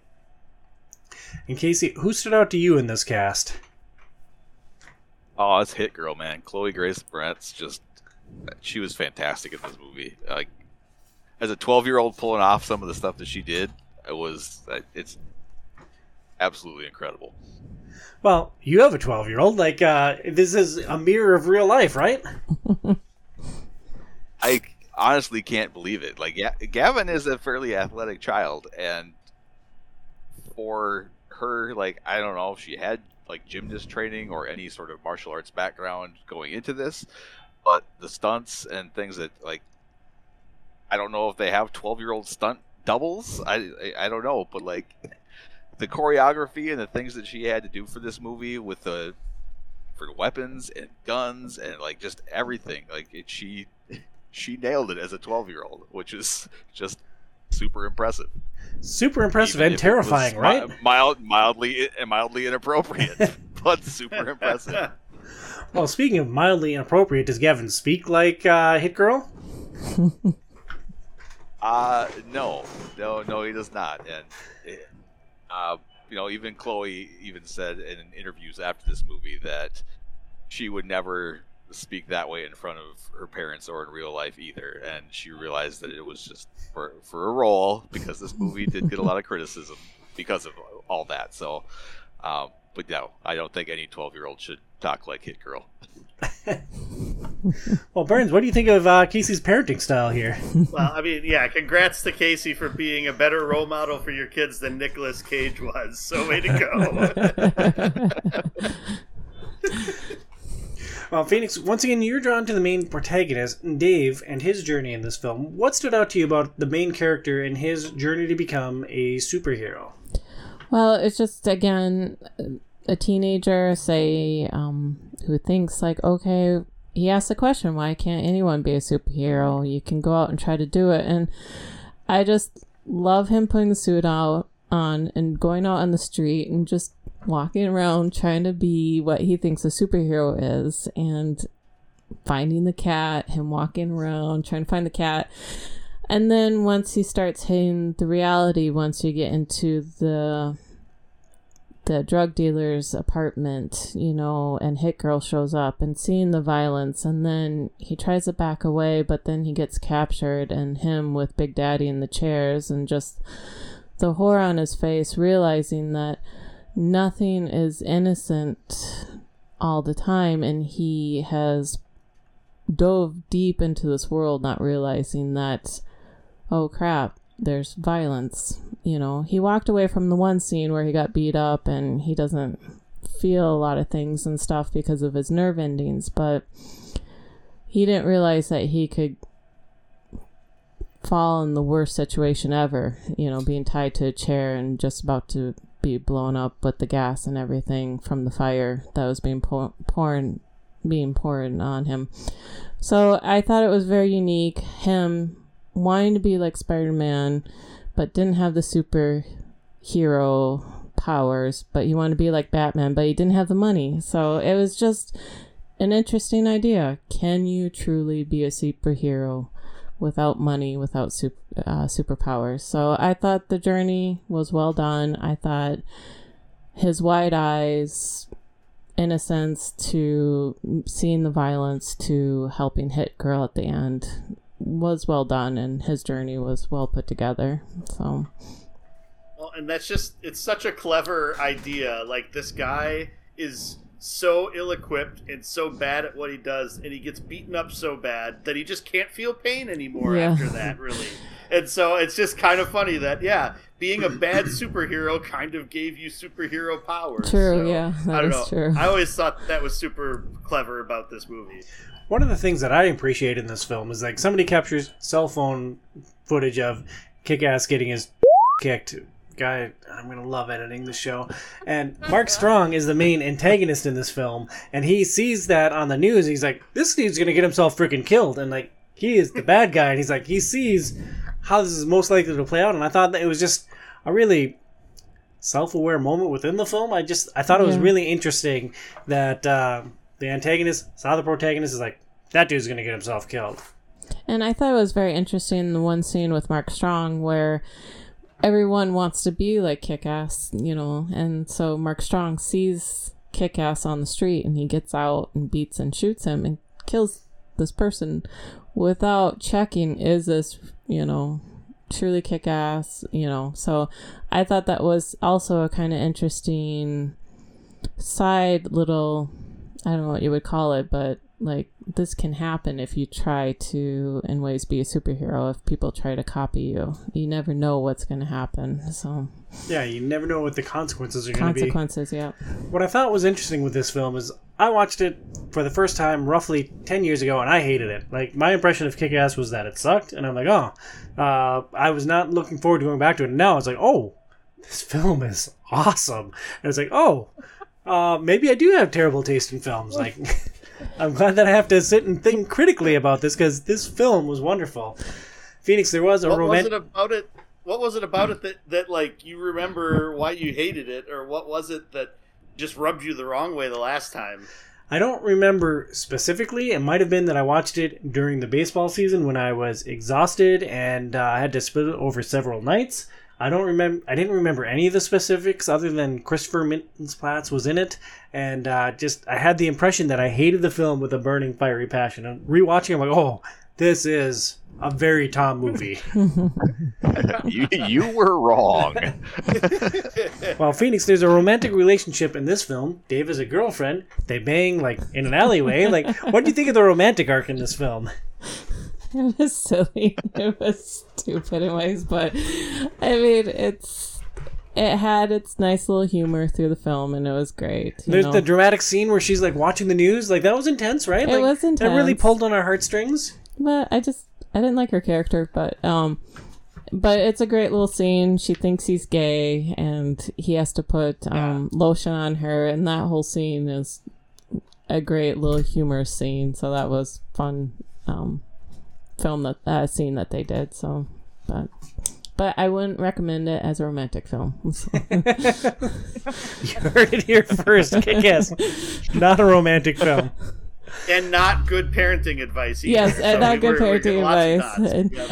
But I do want multiple bad parenting role models. Yeah, I just want to second Casey and Joey, because even though I love Dave's journey and the actor who plays him, Aaron, I agree Nicolas Cage is perfect in this role because he's Nicolas Cage in this film. And then Hit Girl, I mean, she's such a unique character. It's like, where are you going to run into a character like this, except for maybe in comic books or something. But I just had to second Casey and Joey as far as the characters. They're standout characters and they're well done, but I do have to ask the question, why did they make him look like Batman? Because I know he isn't in the comic books, but it's a film decision, or what was that, Maybe it was just so they could do the Batman jokes when they're interrogating the one guy?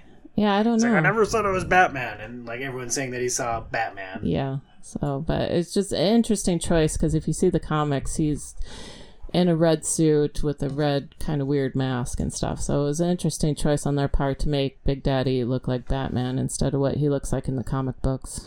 And I think I saw in one of the special features that they were developed in tandem, the comic and the film. The comic came out a little bit beforehand, but Matthew Vaughn somehow somehow heard about the comic and read it and was, so again, like Kingsman, same thing happened. Somehow he's able to find these comics before they're fully published to read them, and then he wants to turn them into movies. So it seems tandem, but it's not quite. And maybe he had to make his aesthetic choices for the film before things were said in the comic. Sure. Like, I don't know, or maybe it was just to do a funny Batman joke. Yeah. I think also it could just come down to it's so much easier to make something black look better on screen than like red look better, because I don't know, it's just when you have like brighter colors, they just stand out and look more goofy probably. So I'm guessing that was probably a lot of it also. That's true too. I mean, and the Red Mist also had dibs on red. Yeah, I guess with Daredevil, he's not completely red in the show. So it could be red as a hard color to have on film, because I think it's more of a darker, grayer red color they use for his suit. But yeah, it's a very dark red. So to summarize, Kick-Ass is a pretty goofy superhero film. It's got some heart, it's got some violence, it's got some intense language. If you can't stand foul language, maybe this isn't the film for you. But I think I can speak for us all and say that we all really enjoyed this movie. Yeah, definitely. I mean, like when this came out, it was like end of college time frame, and so it was kind of like the perfect time to have this type of adolescent movie, I guess, for lack of a better way to put it. Yeah, I mean... Yeah, I think this is when...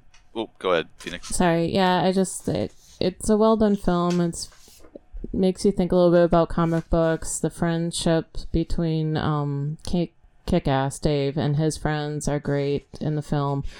But Matthew Vaughn does an interesting part with the backstory of Big Daddy, making it look like a comic book, which I thought was well done. And then the fight scene with Hit Girl, it looked like a video game scene. So it was kind of fun to see Matthew Vaughn sort of try to figure out his style and trying to incorporate in this film. So, and also it's just like at the same...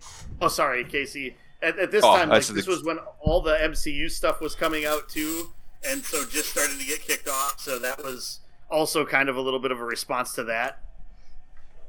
Yeah, no, I was basically just going to piggyback on what Phoenix said, and she brought up the same point that I was going to make, is that this is, I think, when we really start to see what Matthew Vaughn does best, right? It's like these choreographed, amazing action scenes in his movies, and this is, I think Kick-Ass was the first time he really got to shine. It was, and it's a well done kind of curious film that he did, but when you find out it's based on a comic book, it's like, okay, you can sort of see where he's getting his ideas from. And the next film he does with X-Men, it's quite a bit different from this film, so we'll be talking about that next. But it's just, you can see more of his style in Kick-Ass versus maybe more X-Men, which will be the next film we will talk about. Yeah, I'm glad you brought it up. X-Men First Class releases in 2011. First Class shows the beginning of the X-Men saga. Professor X and Magneto meet and start gathering mutants. They disagree on how to handle a fellow mutant intent on destroying mankind. This film stars Charles McAvoy as Professor Xavier, or as Charles Xavier, Michael Fassbender as Eric... oh, goodness, I should have written down his name before he was Magneto. Jennifer Lawrence plays... Lenshear, thank you, Eric Lenshear. Jennifer Lawrence plays Raven. Ben Francham plays Peter. He has 38 acting credits. Corey Gonzalez-Macur plays Nick with 22 acting credits. And Stu Rutherford plays Stu with... Oh my god, that is a... That's a holdover from What We Do in the Shadows. What? I started reading the cast for What We Do in the Shadows because I definitely didn't use the Taika Waititi notes as a starting point. So we have McAvoy, Fassbender, and Lawrence. Yeah, and nobody else. This is going to be the greatest show. Oh, honey, you just took away my show notes. I needed those, and I needed them right where they were. So, X-Men First Class. Sorry, I just had a quick question for Joey, but you mentioned Joey is big into comic books and specifically the X-Men. X-Men. Larry, Tom's brother, he saw First Class, and he had huge nerd rage with this film. He hated it. He couldn't watch it. He hasn't gone back to watch it because of the nerd rage that he had for this film, because it just rewrote the whole beginning of the X-Men, because he loved the comics. I guess from your standpoint, how did you feel with the film when you first saw it? So here's the rub. You have to look at the totality of the X-Men movies coming out. X-Men 3, I can't remember what the subtitle of it was. The Last Stand. Bryan Singer. Yeah. That was because X-Men 1 and X-Men 2 were both pretty good. Bryan Singer directed those, and then he directed X-Men 3, and Casey disagrees. It was an utter and complete garbage fire of a movie. It took, and basically all of the characters that they built up and for you to enjoy, and the characters from the comic books, and it basically took a big steaming dump on them and kind of ruined the two movies before it with just how outlandish and terrible and just dumb the story. Yeah. So then you get to First Class, and I agree with Larry in that it sucks that they didn't go with a little bit more original X-Men starting class. I understand, I think, why they went with the ones that they did, some of which are super lesser known. And I think a lot of it was probably to have, not just a bunch of, white kids being the X-Men, but to try to have a little bit more diversity within it. So I understand that, but then, they kill off one and have the other one join the bad guys, and so then it's just okay, well, all we got left are the white kids. So, sure, I guess that kind of worked.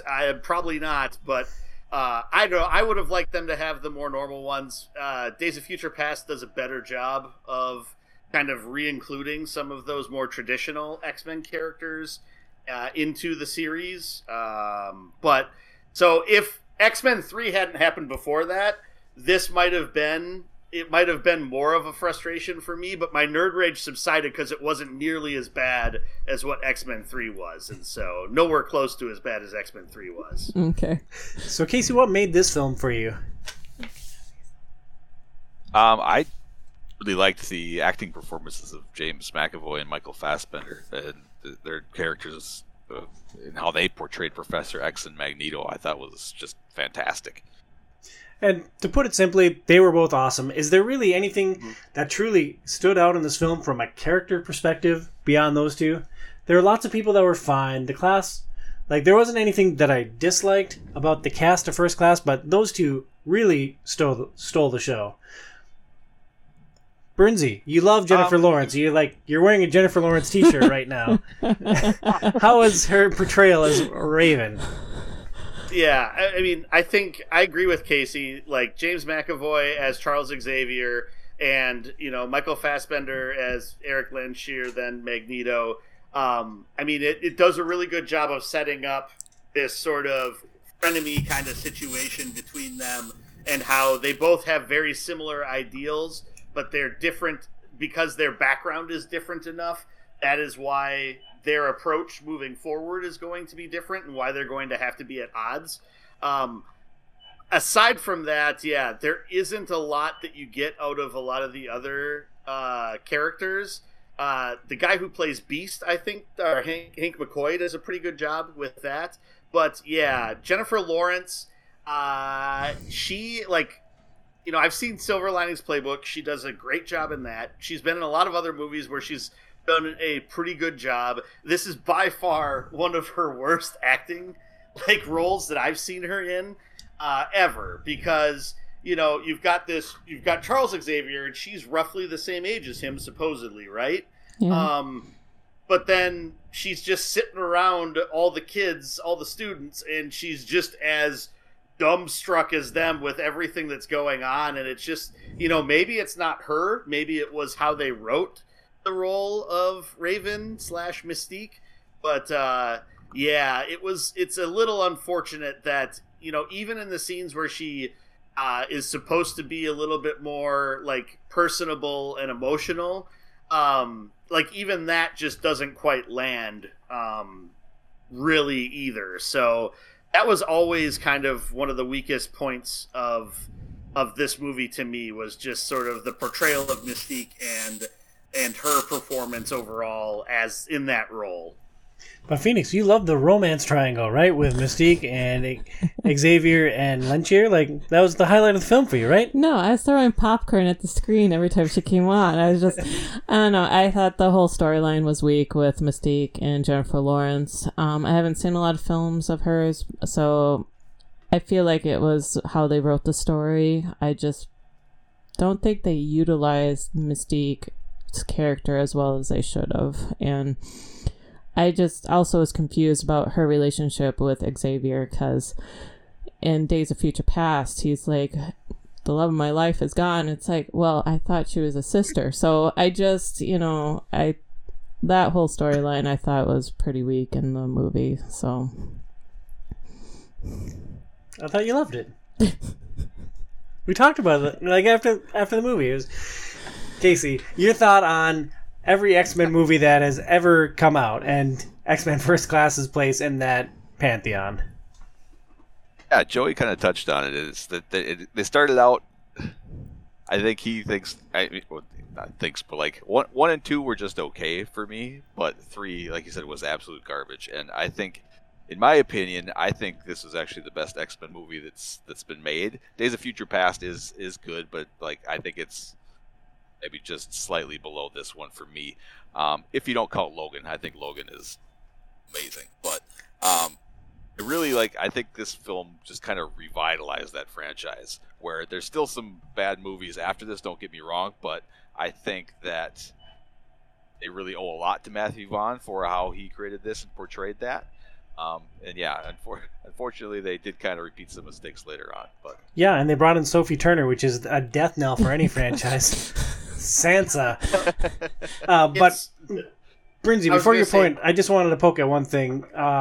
Logan, I hated Logan. I hated Logan with a burning, fiery passion. I think Phoenix is in the same boat as me. What made Logan such an interesting film for you guys and for America? I don't know, just finally getting to see that darkness that is Wolverine, and seeing his actual character portrayed in a way that it is supposed to be, not some kind of campy, over the top whatever that he's been in so many of these other movies.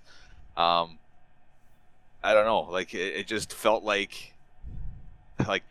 don't know, finally, this is what we wanted in all these other movies. This is how we need to see his character truly in some of these films. So actually seeing that and having finality and having, I don't know, I just thought it was a really well made, well acted, I don't know, everything just felt like it came together really well for me. Yeah. I was gonna say, I think that's what I think that's why a lot of people sort of gravitated to it, was that it was, I think it was the first rated R, or was that one not even R? Was that PG-13 still? It was close anyway, but it was a gritty, violent story which fits kind of Wolverine, and so I think that's a lot of what it was. Plus, also, I think it tapped into the fact that it had, these characters that had been in all of these movies now, of both Professor Xavier and Wolverine, Logan, and kind of getting the culmination of all of that with that film, I think helped to helped to kind of elevate it above a lot of things. And since it was just focused on the one character and the one kind of storyline, it doesn't run into the trap that a lot of these, team superhero movies run into, where it's like, oh, okay, well, we got to give these few minutes to this character and these few minutes to this character. But no, it can just be this character's chance to sort of be the driver of it. And if you don't like that character, you're probably not going to be along for the ride. But if you do like that character, you're probably going to gravitate to it and really enjoy it and really get into it and be emotionally attached to it.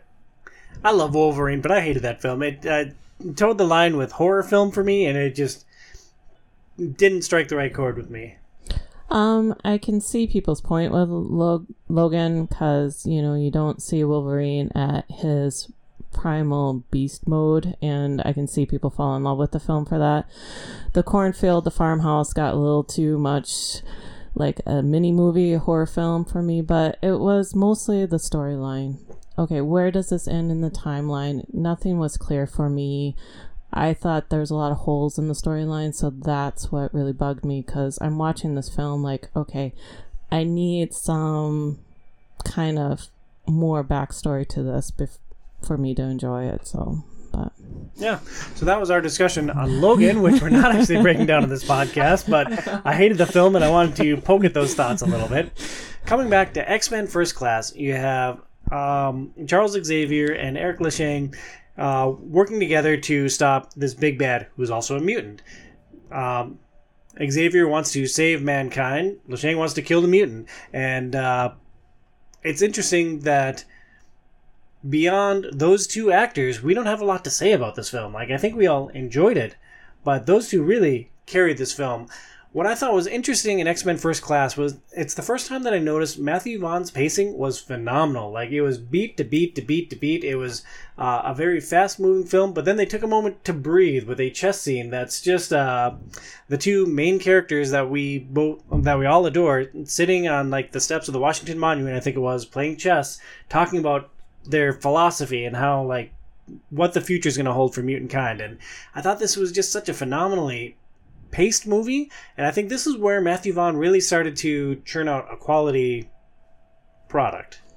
Yeah, I agree. I mean, the pacing, you can really see his storytelling, the pacing, the intricate little scenes that he puts through the film. But again, I have to say, those two characters are what are the fascinating part of the whole story, and that friendship that develops sort of and then breaks apart. And the last scene with, not really the last scene, but Xavier trying to work with Magneto through the plane, and he's in his mind, and that whole sequence stands out to me. And then once Magneto gets that helmet and puts it on, and Xavier just screaming at him, I thought it's a great, well done, well acted between the two of them, and it's just culminates what happened to these two characters that you see later in the films.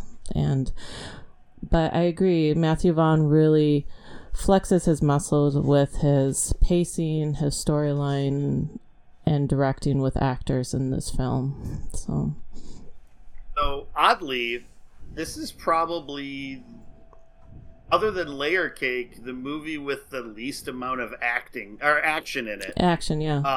Of all of his movies, which is surprising, since it's a superhero movie, and those usually are like constantly about action scene and then a little bit of dialogue to get to the next action scene.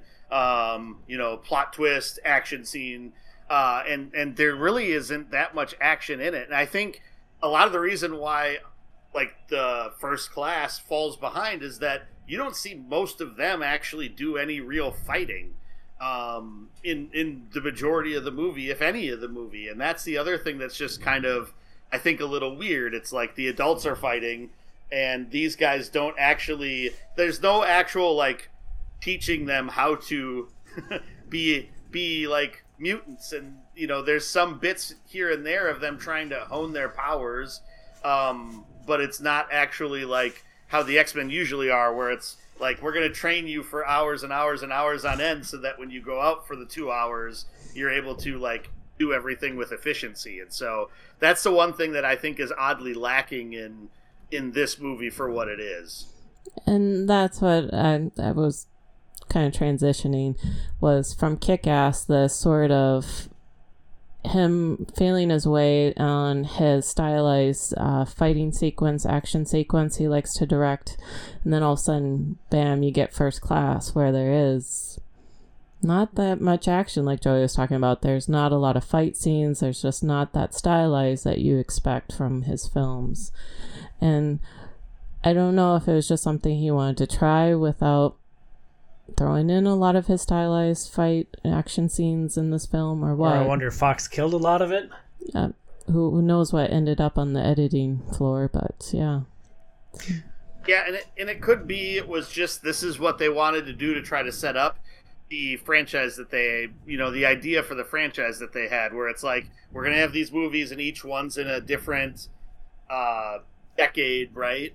I think the problem with that is that's what ended up causing them problems, like Casey was kind of saying before, is that you jump this decade later, well, most of these people probably aren't going to be superheroes this decade later, or they're not going to be the same, so you got like these new people here, and then we jumped another 10 years, so now it's like these new X-Men, and there's still a few of them around, but some of them aren't, and then we jump another decade, and it's just so there was like this lack of cohesion throughout all of the movies that I think caused issues. And and granted, I think Bryan Singer was like the creative mind behind at least the first two movies, if not into the third movie as well.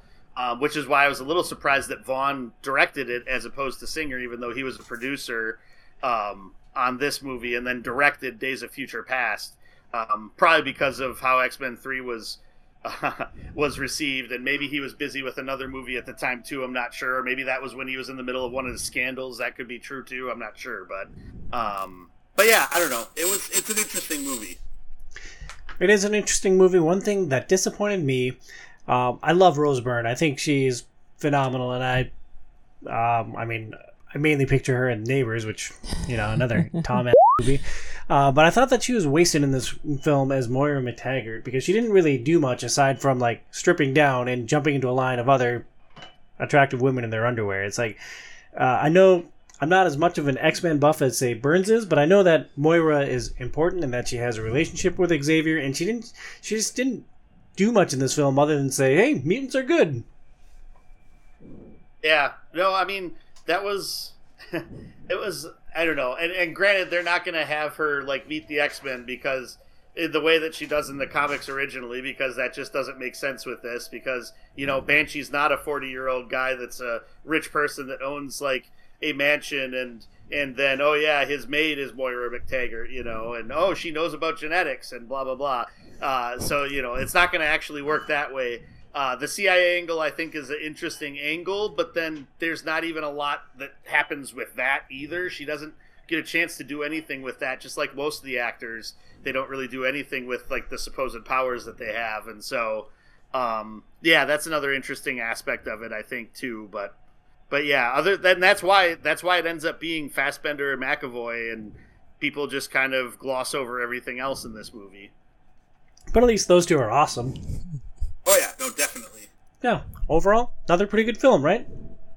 Yeah, I agree. Yeah, pretty good. Well, we're going to move on to Tom Awesome's Top 5. It's time now for... the final countdown! Tom Awesome's Top 5 Countdown. 5, 4, 3, 2, 1... For my top 5 today, I'm going to rank the top 5 characters in Matthew Vaughn films. There are 8 feature films here, and somehow I managed to not put all of the characters from my favorite film into the top 5, which took some thinking. But my number 5 favorite character across all of Matthew Vaughn's feature films is Hit Girl from Kick-Ass. We talked about her already. She's an awesome fighter. She is a young child, and she's extremely foul-mouthed. It's a great combination. Number 4, Valentine, the main antagonist in Kingsman: The Secret Service, which we'll talk about in just a little bit, played by Samuel L. Jackson. I loved Valentine, because he was very, very quirky. He has an important meal with a potential donor who's a spy, and he serves McDonald's. And it's just one weird thing after another. He's this mega villain that can't stand the sight of blood, and he comes from a very relatable place. He's extremely concerned about overpopulation on Earth, and so he comes up with a rather interesting way of dealing with overpopulation. I thought Valentine was an awesome villain, and he's a character that I just loved. And every time I watch Kingsman, I'm like, man, Valentine is great. Yeah, no. Vaughn does create some very interesting villains from his head when he does his original work. So I agree, Valentine is really unique approach. Yeah, the way I like to headcanon it is Samuel L. Jackson as Nick Fury saw what Thanos did, and he's like, oh, that's a good idea. Now I'm Valentine, and I want to do the same thing. I love it. Oh, God, Fury got the gauntlet. So, number 5, Hit Girl. Number 4, Valentine. Number 3, my man, Magneto. Michael Fassbender as Eric Lanchine in X-Men First Class. He carried that film. Like McAvoy and Fassbender, it's a toss-up between them, but I have always had a predilection for Magneto as an awesome villain, and so he makes my list at number 3. Number 2, from The Kingsman, Rasputin. I can't remember the actor's name. Riz Ifrens? I can't pronounce the name very well. Yeah, I looked at it on paper. I'm like, oh gosh, I should try to avoid saying that on microphone. I phonetically put it down. It's actually Ivans, but it's Ifans, but you pronounce it with the V instead. So it's Rhys Ifans. Rhys Ifans as Rasputin in The King's Man. He plays one of the villains in that film. There's kind of a cabal, a bunch of bad guys working together, and he is just crazy in the film. He is so over the top, and he's got this amazing fighting, dancing sequence, and it's a really remarkable character. He's the only type of actor who could probably portray that role without it being too quirky in one direction and not working well in the other direction. Casey. I could not believe who that actually was when I looked it up, because I really enjoyed his character, and I was going to talk about it and when we actually talk about that movie. And like, when I found out who it was, I'm like, you have got to be kidding me! Because like, one of the first movies, I don't know if you guys have seen it, is it's also my frame of reference for him. I love that you put this in the notes. Yeah, the chain smoking kicker from The Replacements, and I'm like, what in the world? This is the same guy. So yeah, it's totally awesome. Well, it's Notting Hill for like me. Well as...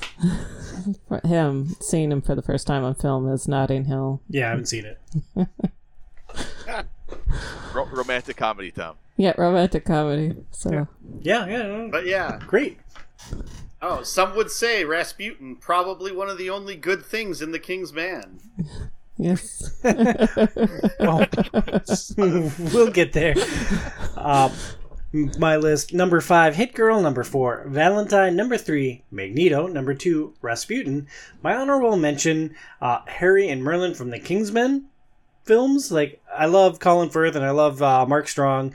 They were both awesome in the Kingsman films that they were in. Yvain, the star from Stardust; Argyle and Sam Rockwell, whose character's name I could not remember, and I couldn't be troubled to look at IMDb while I was working on this particular section of the notes, both from Argyle; and Poppy, the main antagonist in Kingsman Golden Circle, played by Julianne Moore, and Burns hates that with a burning fiery passion. Yeah, we'll talk about it. Awesome, can't wait. It's because you can't stand the thought of eating another human being. Like, how do you feel about Casey like ripping everyone's heart out for eternal youth? Yeah, Casey definitely would eat the burger, I'm guessing. Oh yeah, he would. He'd put a little Worcestershire sauce on that. And my number 1 character across all of Matthew Vaughn's films, 8 feature films, my number 1 character is Eggsy from The Kingsman.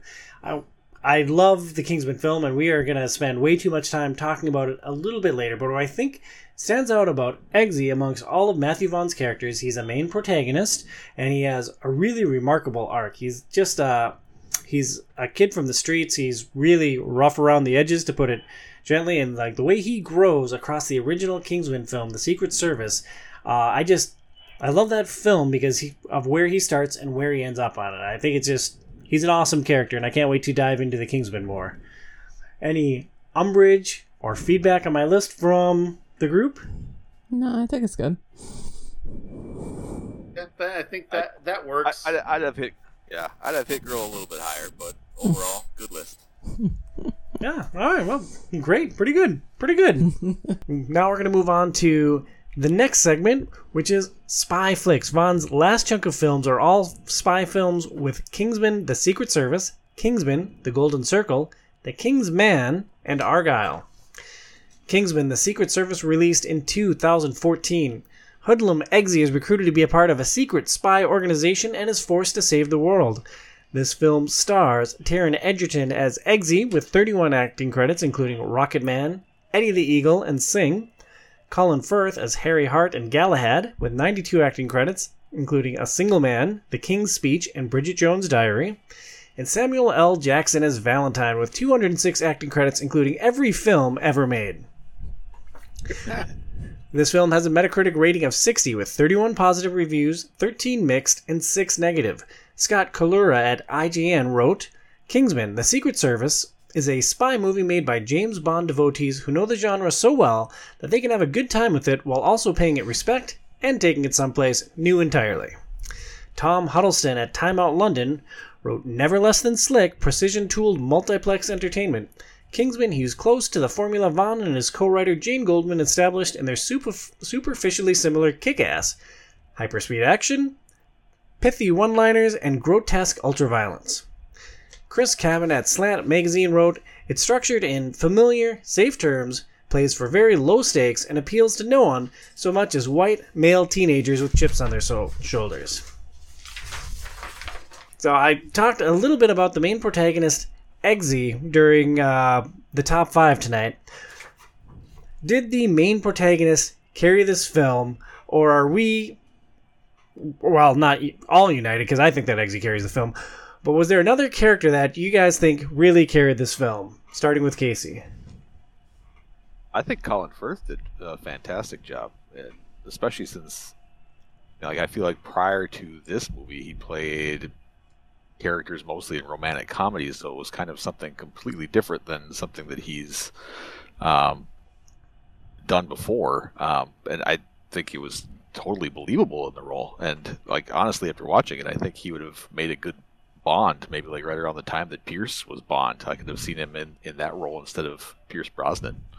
Before we get into how effectively he carried the action sequences that his role as Galahad required, Phoenix, what was your background with Colin Firth like?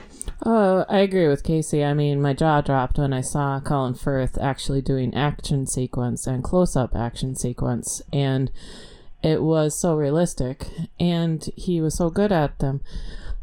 My beginnings with Colin Firth is romantic comedies. He is Mr. Darcy to anyone who's a true believer of Pride and Prejudice, because he did the British TV movie way back in the day. But a lot of people reference Bridget Jones' Diary and different movies like that he's done. So I was shocked, and I loved that he did this role and that he pulled it out, just being this, top agent who knew his stuff and was a believable fighter. So Burns, you on the Firth train too? Yeah, I enjoyed him a lot in this movie. My headcanon is that when he filmed Love Actually with Liam Neeson, he got some pointers from him about, being somebody that doesn't maybe look like he could be in action movies, being in action movies. And so that is sort of what I've come up with in my head anyway for it. He's really remarkable. His character is essentially Eggsy's guide in this film. He's already in the Secret Service. He knew Eggsy's father, and he recruited Eggsy to basically try out to be in the Secret Service. He sets the tone early on with a remarkable fight scene, and he never really... I don't think they ever drop Galahad's intensity through the entire film. No, I don't believe they did. That leads us into one of our standout moments towards the climax. Galahad is in a church in Kentucky and just goes berserk. Casey, what made that scene stand out for you? I mean, my jaw, I think, literally hit the floor the first time I watched that scene. The sheer chaos of it, first of all, but I just think the camera work and the choreography and everything, it was just a masterpiece. It is essentially a brutal brawl in a church with 40 to 60 people, various weapons, a lot of people dying in very stylistic Matthew Vaughn type ways. Phoenix, you love action films and you love hand-to-hand combat. Is this the highlight of Matthew Vaughn for you? Of his entire catalog of films, was the church scene your favorite action fighting scene? I guess thinking about it, it has to be the highlight of any of his action scenes he has done, because not only the stunt work, but also Colin Firth, the close-ups of him doing the fight, but again, the camera work, like Casey was talking about, a lot of it seemed like seamless one shot most of the time. So the choreography, the timing, everything was just perfectly on cue. And it's something I haven't really seen in a lot of films, and so I think it stands out. It really stands out, I think. So it felt like a technical masterpiece, that scene in particular. Galahad is out of control. He's being essentially mind-controlled or manipulated in this scene, and he winds up killing a bunch of people. Bernsey, what kind of a moral conundrum does that make for you when a character crosses a line? Yeah, so that's like the interesting thing about it, and I'll agree that from like a visual standpoint and just technically how it's all put together, it's, extremely well done. And, there's other points in this movie and some of the other Kingsman movies where it's like the CG really shows its seams, I guess. But in this, it didn't a lot. And yeah, just the sheer amount of improvised weapons causing as much carnage as Galahad can do with it is pretty crazy, and it's over the top. It's definitely over the top.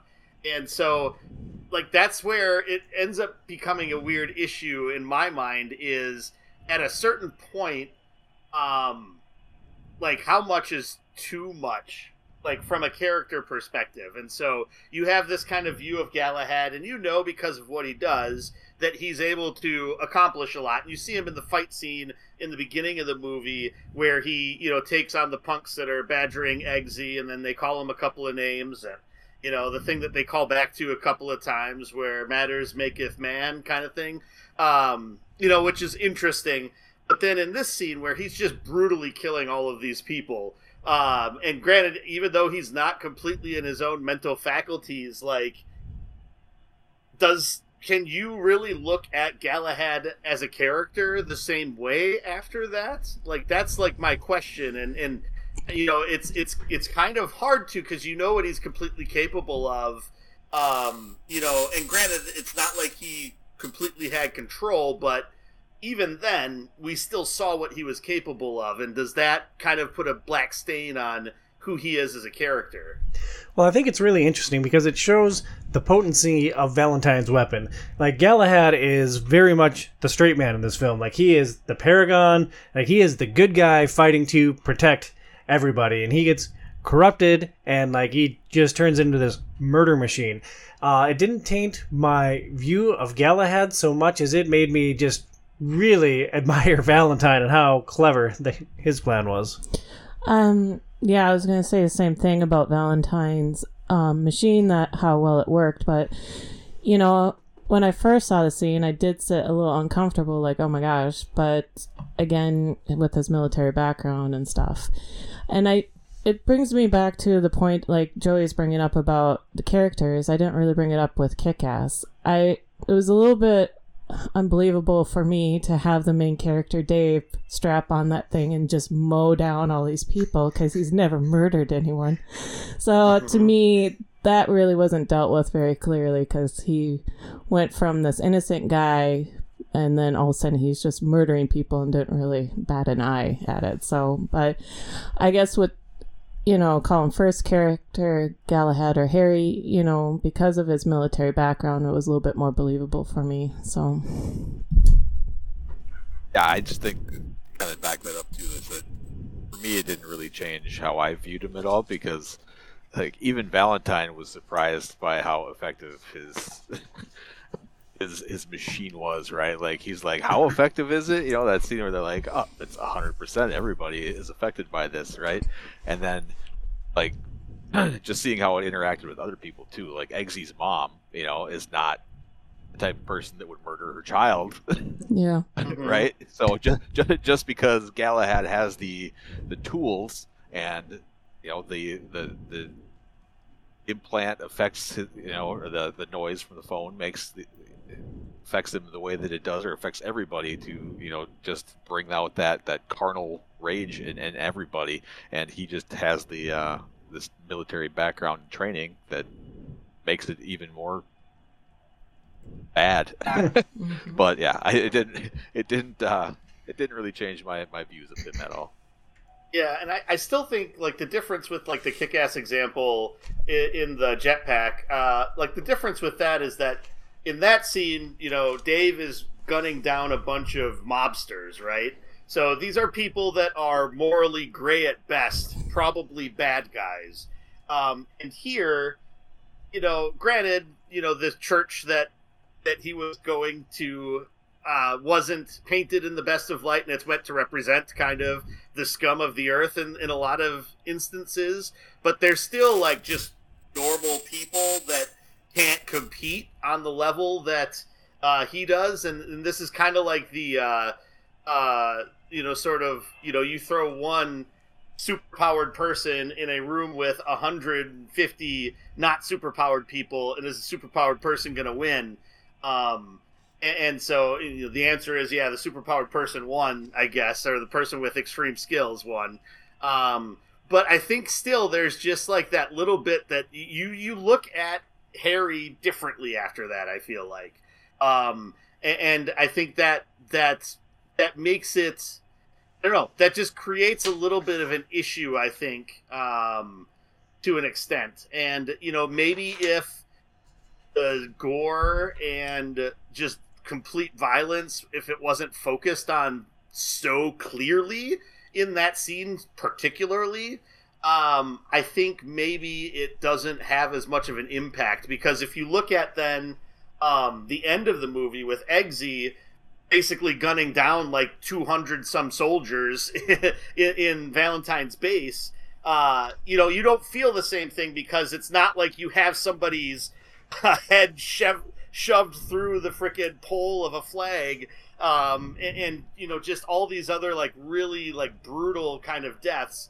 A lot of it's just sort of quick paced action, shoot someone, a little bit of blood splatters out of wherever they got shot. Maybe there's a few other kind of crazier deaths that happen along with that, but most of it's just shooting people really quickly and then bouncing to the next and bouncing to the next. And I think how close the camera was in there, it makes it affecting for sure, but I think just how affecting it was does a little bit taint at least the valor and purity of Galahad.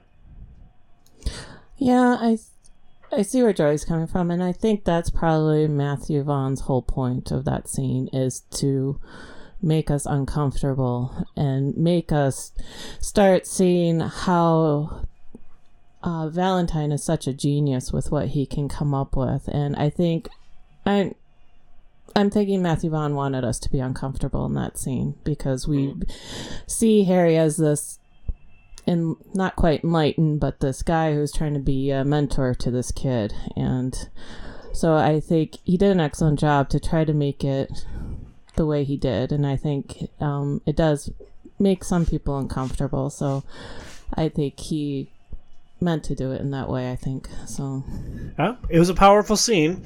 Samuel L. Jackson played the main antagonist, Valentine. Burns, are you a big Samuel L. Jackson guy in general? Yeah, I mean, I've enjoyed him in most of the things that I've seen him. Like, I can't think of anything where it's like, that was just a bad Samuel L. Jackson performance. Like, even frickin' Snakes on a Plane, like, he knew what the point of the movie was, and he just, like, rolled with it to perfection. So, yeah, I mean, I pretty much like Samuel L. Jackson in anything that he's been in. But in this, in particular, I think because he's such a likable actor, you have that connection to then this villain. And I think it helps make it a little bit easier to make you almost understand and feel for the villain. I know I, earlier likened him to Thanos a little bit, because his plan is kind of the same, but that was a lot of what people were saying when Infinity War was going on in the Marvel Cinematic Universe, also was that Thanos is too likable, and he you almost want Thanos to succeed. I think they do a good job in this of getting you to the point where Valentine can't succeed, and so that Eggsy and company need to be able to prevail over him in some way, shape, or form. But yeah, I think he's fantastic in this, as well as his henchwoman, who didn't recognize. I mean, I recognized her, I knew I'd seen her somewhere before.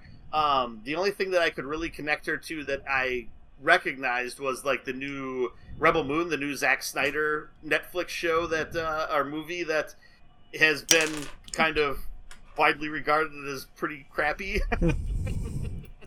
I haven't seen it yet. I would like to see it though. I'm interested to see how that goes. But yeah, I really like those two as the main villains, and he definitely wasn't a fighter, and she was the fighter that he needed her to be.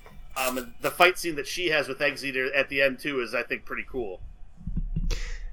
Agreed. Any other thoughts on the villains before I close this down with the protagonist? No, I mean, just again, Joy's correct. I mean, and you are about Valentine. A lot of villains can be 2D. He made it more 3D or 4D. He just put a lot of richness into the character and backstory and everything. So that was kind of fun to see a villain that was have a little more depth to it.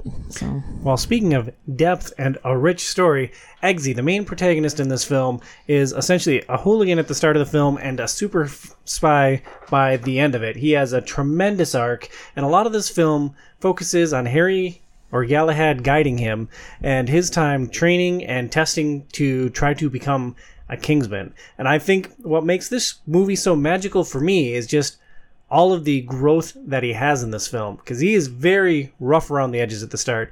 Casey, what's your standout moment with Eggsy? I really like the parachute scene. It's a great scene to begin with, but then the end of it where... Well, let's set it up just a little bit. All of the potential recruits have to jump out of a plane, and when they're in midair, they learn that one of their chutes doesn't work, and so they have to adjust on the fly and try to land in a certain small target area, or they're going to be kicked out of the program. Yeah, and Eggsy just kind of takes over and has the plan that gets everybody through it, even after one of the other trainees or recruits messes it all up and deploys early. But at the end, it's down to him and Roxy. Roxy, yeah. And, they're the only ones that end up landing. Well, I think one other person lands in the circle, but either way. So they land, they get done, they're all standing there. Merlin's kind of going through everything. And, Eggsy is pissed at Merlin and says, why me? Why did you have to, why was I the one who didn't get to shoot? And Merlin's like, no, you don't get to talk to me like that. You have something bad to say, you come over here and you whisper it into my ear. And he walks up to him, and it's basically what I say to our children. You need to take that chip off your shoulder, and pulls that ripcord, and the parachute deploys and pulls Eggsy out of that. And I think from that moment on is when Eggsy kind of realizes, well, I guess maybe not, because he didn't realize, even with the dog, that it was still a test, and they really weren't there to hurt you, but they're just there to push your limits. But that whole scene for me is just it's a really memorable part of the movie when I think about it. It's a great scene. And what is your overall impression of the film? I really like the film. It's one of those where I've said this on a few more things, where if I'm scrolling through channels and Kingsman is on, for some reason I just have to stop and watch it. It's captivating, it's fun, and it's just something that I've enjoyed watching over and over again, and it continues to hold up. Yeah, and this is the first time I...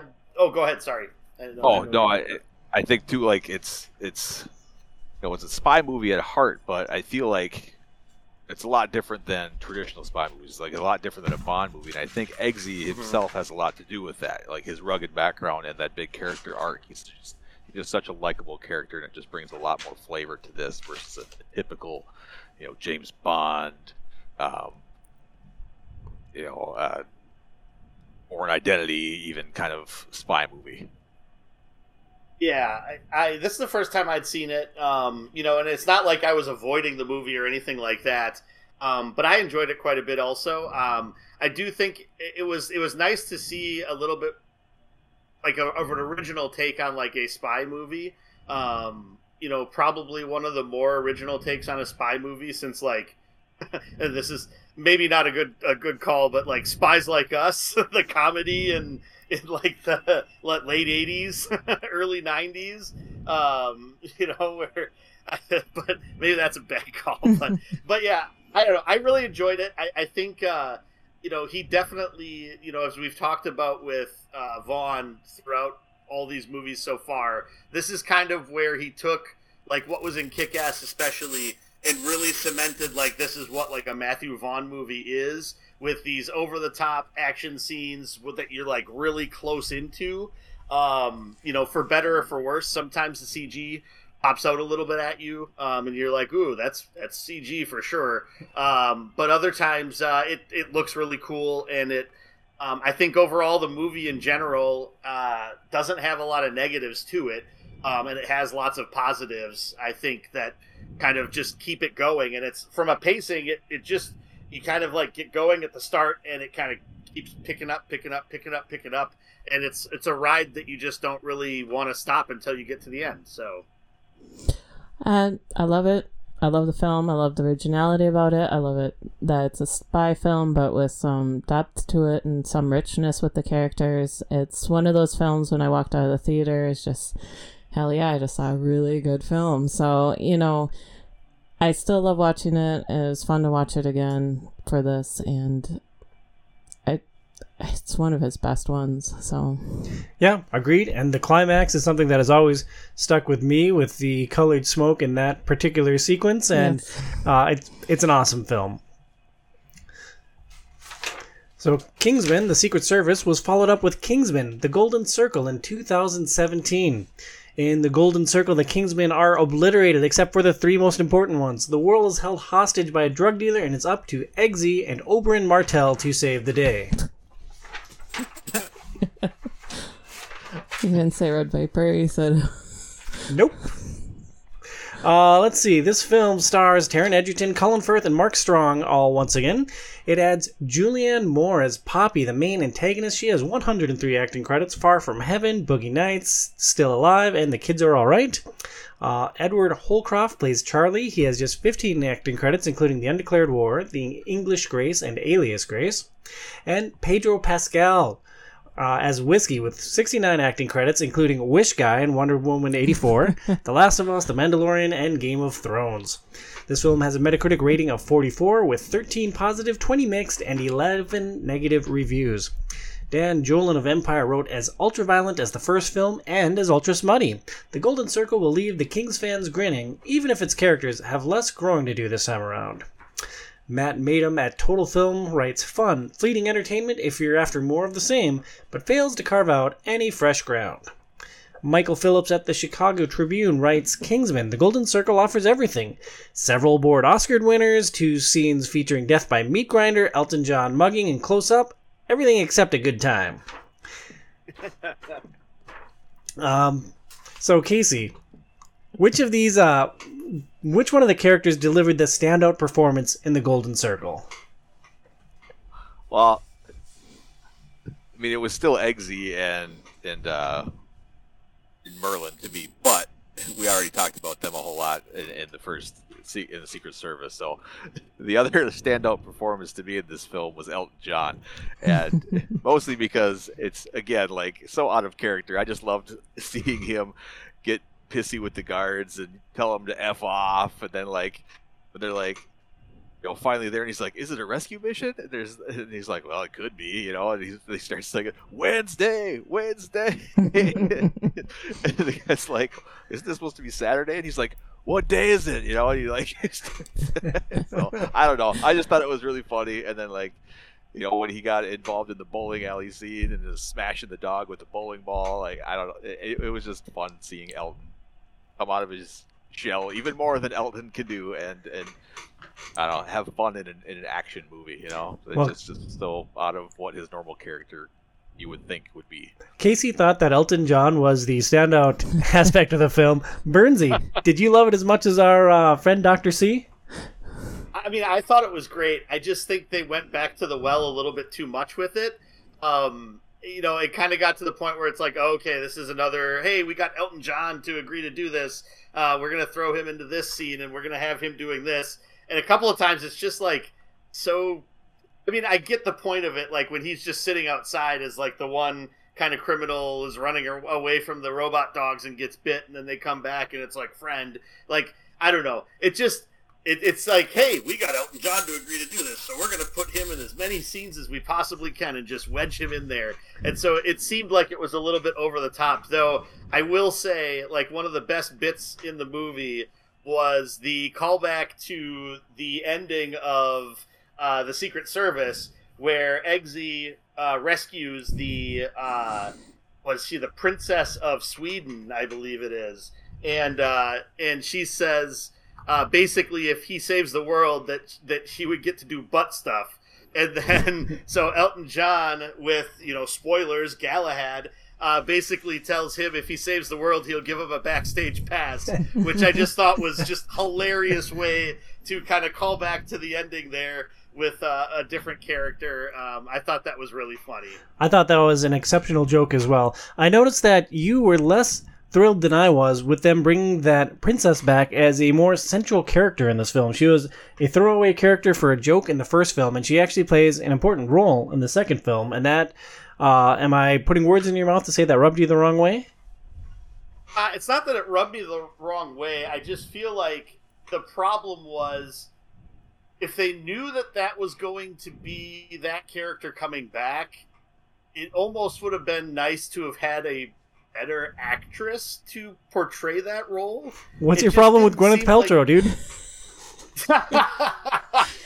Yeah, I mean, maybe Gwyneth Paltrow would have been better as it. I'm not sure, but she just didn't have a lot to add to the role, and I think having somebody a little bit more dynamic as like this sort of comparison to Eggsy, I just think would have helped this movie a lot more when she's a lot more of a focal point of the movie. And I think there's just some aspects of if they had a little bit better actress in that role, some of like what happens with her character throughout the Golden Circle would maybe be a little bit more like, you'd maybe empathize with it a little bit more, other than it coming off as just kind of a, princess that, wasn't getting her way, even though she was, and Eggsy was trying to do the right thing, but she just kind of came off as like a spoiled princess. And I can't believe this, so I'm going to do drugs and then, going to just cause this added problems for Eggsy and company. And so, I don't know. I just feel like if they would have done a little bit, if they would have had a different character or a different actress there that added a little bit more to it, it maybe would have helped the movie more. I agree. I think the scene was a little bit overdone with her breaking up with him, because it's like, come on, lady, he's a secret agent. Well, he's trying to be truthful with her, but let's set it up here. Eggsy and the princess are now in a relationship. Yeah. They're committed, and as part of Eggsy's like spy mission is he has to bang Charlie's girlfriend. Well, it turns out he didn't have to bang her, but he had to make some kind of insertion. Yes, but yeah, he just. I guess I wasn't put off with the actress. I mean, you're playing royalty. Also, you don't really want too strong of an actress because she is sort of a minor character. You don't want to take away from Eggsy in a sense, because you have all these other supporting cast behind too that are trying to have part of the screen. But I thought she was all right, but I did enjoy that she did come back, because it shows his loyalty to his friends and to him keeping a partner, because in most spy movies typically they have a new girlfriend by the next movie or a new love interest, and so I thought it was very nice and very unique to have him be with someone and be truthful to that person and to continue on. And then of course they get married in the end, but I thought it was a nice little touch to the film for me. So yeah, I agree. And let's do a little role play here, honey.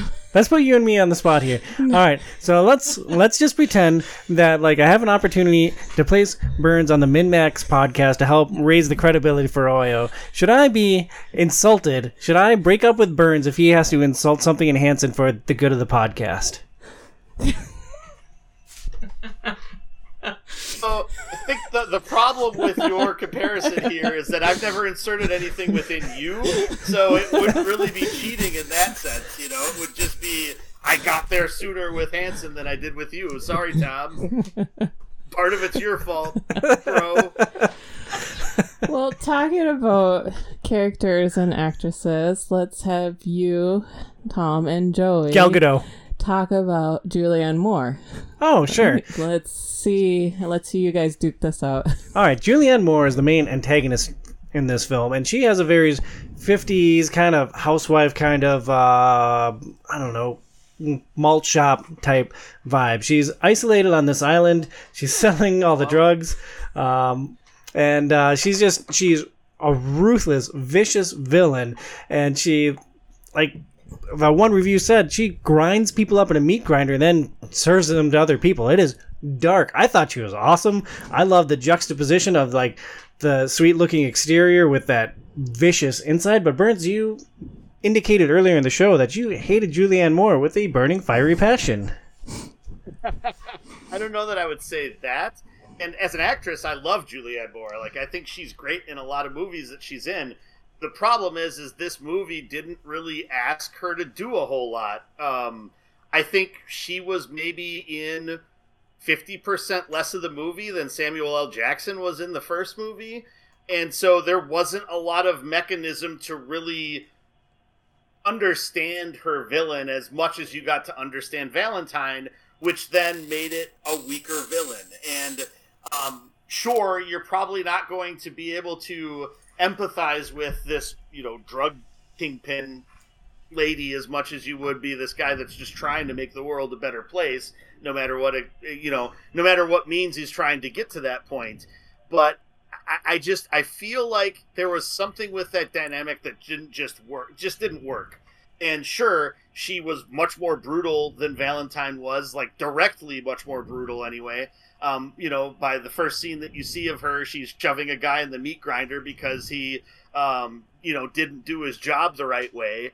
But I feel like other than that and like a couple of other scenes, she's just like barely there. And so it's like, there's just nothing to really get behind with that character. And so she just kind of falls flat. And I think in general, like, this movie was just missing a lot of that with a lot of characters. And, you had your couple of focuses. Like, I would argue, and that Whiskey is probably more the main villain than frickin' Julianne Moore Poppy is, because, he's actually interacting back and forth with Eggsy like they have Valentine do in the first movie with Harry, and I think it's one of those things where she's just kind of like the big bad. She's not even at the end though, because she gets taken care of and then it's Whiskey, So yeah, I think that. So I think that's what it was that just made this difficult, was that so many of these other characters didn't get a whole lot of a chance to breathe as much as they did in the first movie, which is why I think some of these things didn't land the way that they did in the Secret Service.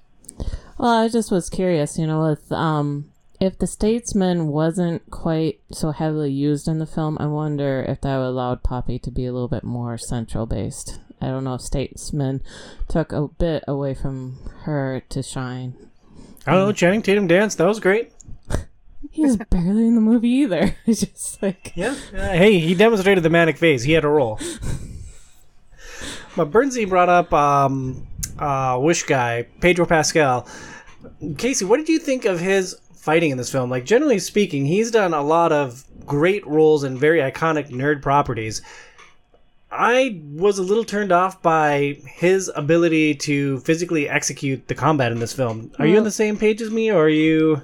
Well, it's just that you noticed, both us noticed that, with Colin Firth and, I can never say his name, Eggsy, the actor, their close-ups in their fight scenes in the movie. It's all their faces, it's close-ups. But with Pedro Pascal, there's a lot of cutaways, a lot of stunt doubles. You never see his face close up when he's doing it. Interesting. I guess I never noticed that. But I also, I think he kind of fights different.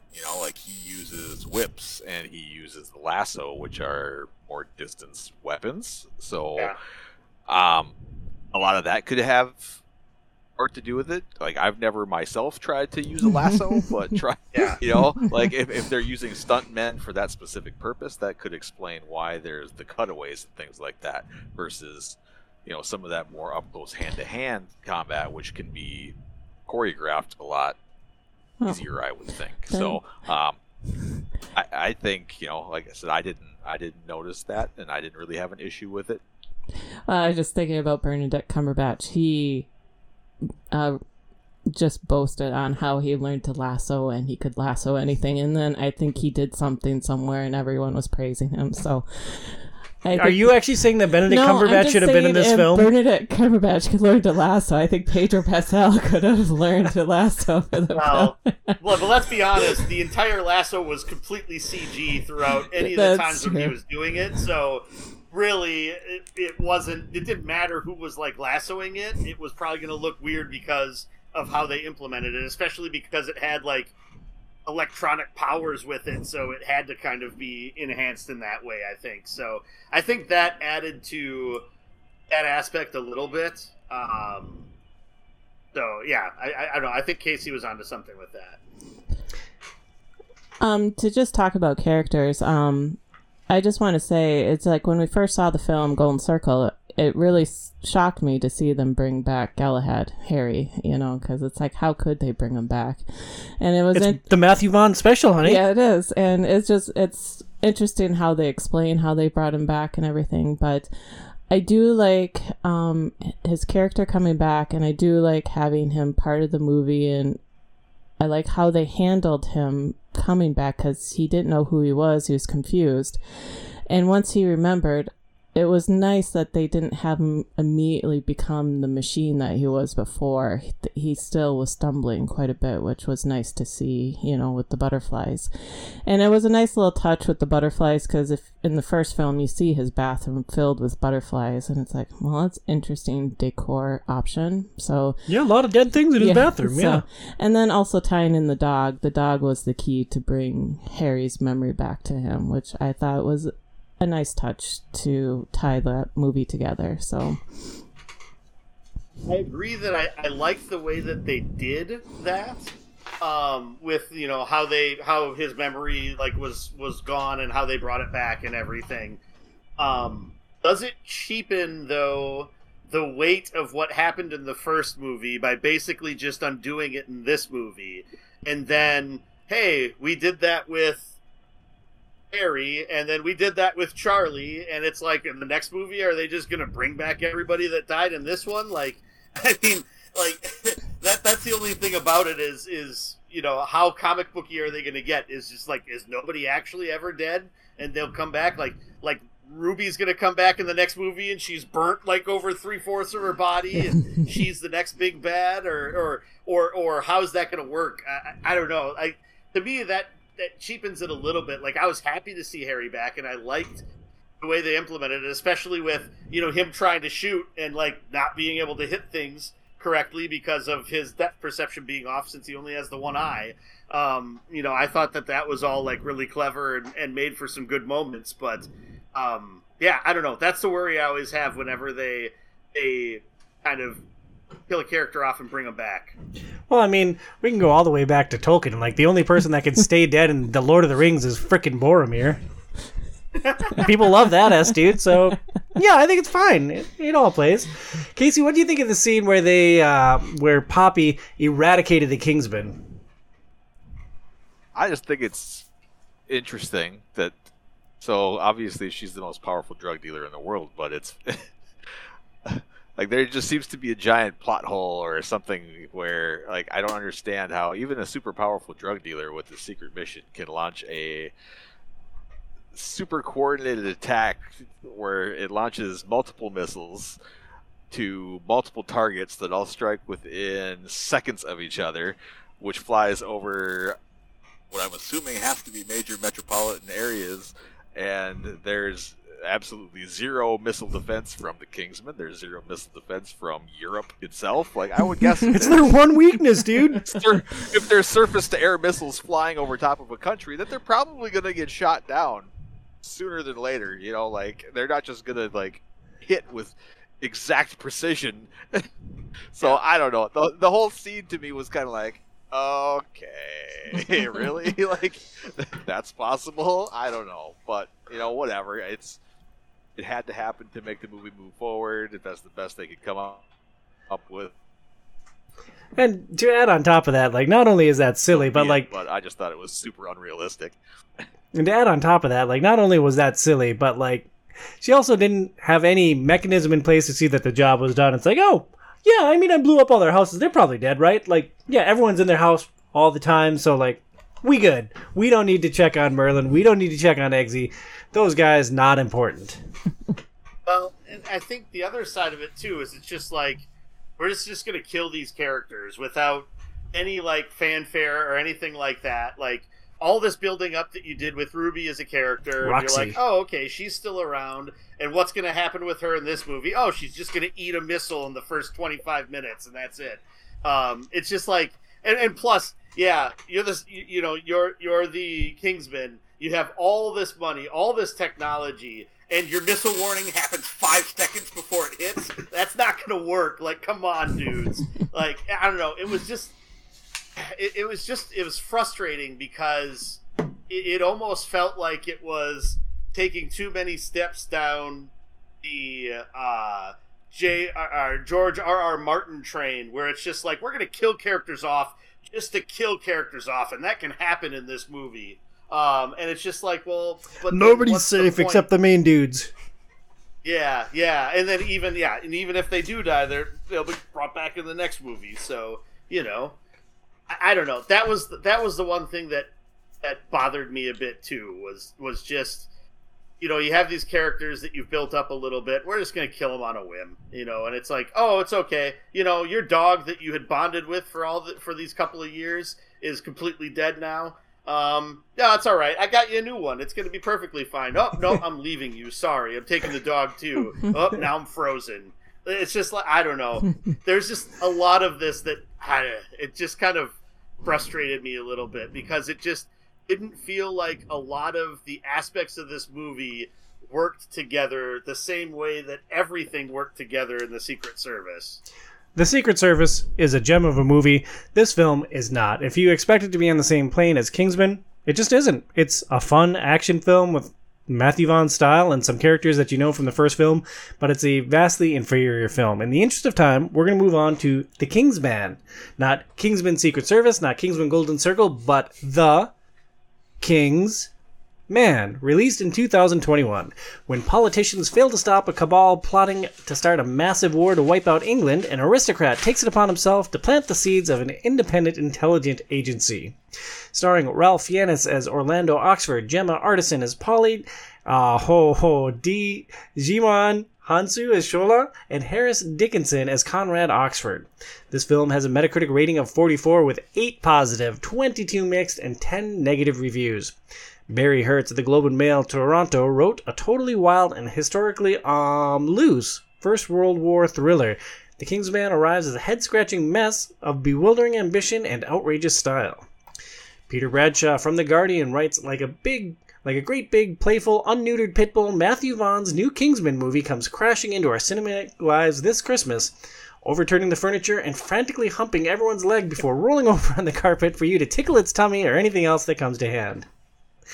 Molly Freeman at Screen Rant writes, The Kingsman is a joyless prequel to Kingsman, devoid of the charming offbeat comedy and pulse-pounding action scenes that make this franchise fun. So, The Kingsman, a prequel movie to the Kingsman duo. Standout performance in The Kingsman. As we all just stare at each other saying, we kind of talked about it earlier, but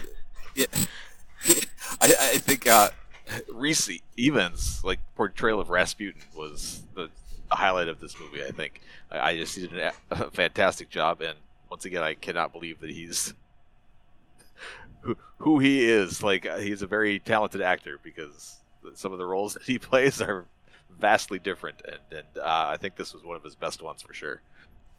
And I think it's somewhat the one standout performance that we have from this film is a relatively not minor, but one of the lower tier antagonists in the film.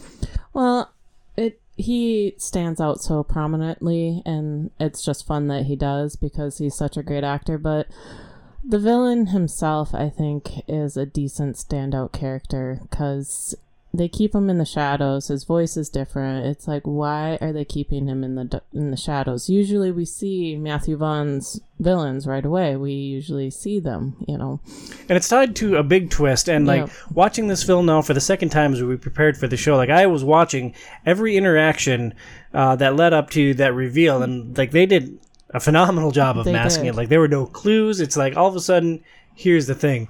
Burnsy, did you like that reveal for the main villain, the main antagonist in The Kingsman? I mean, I definitely didn't see that being who it was.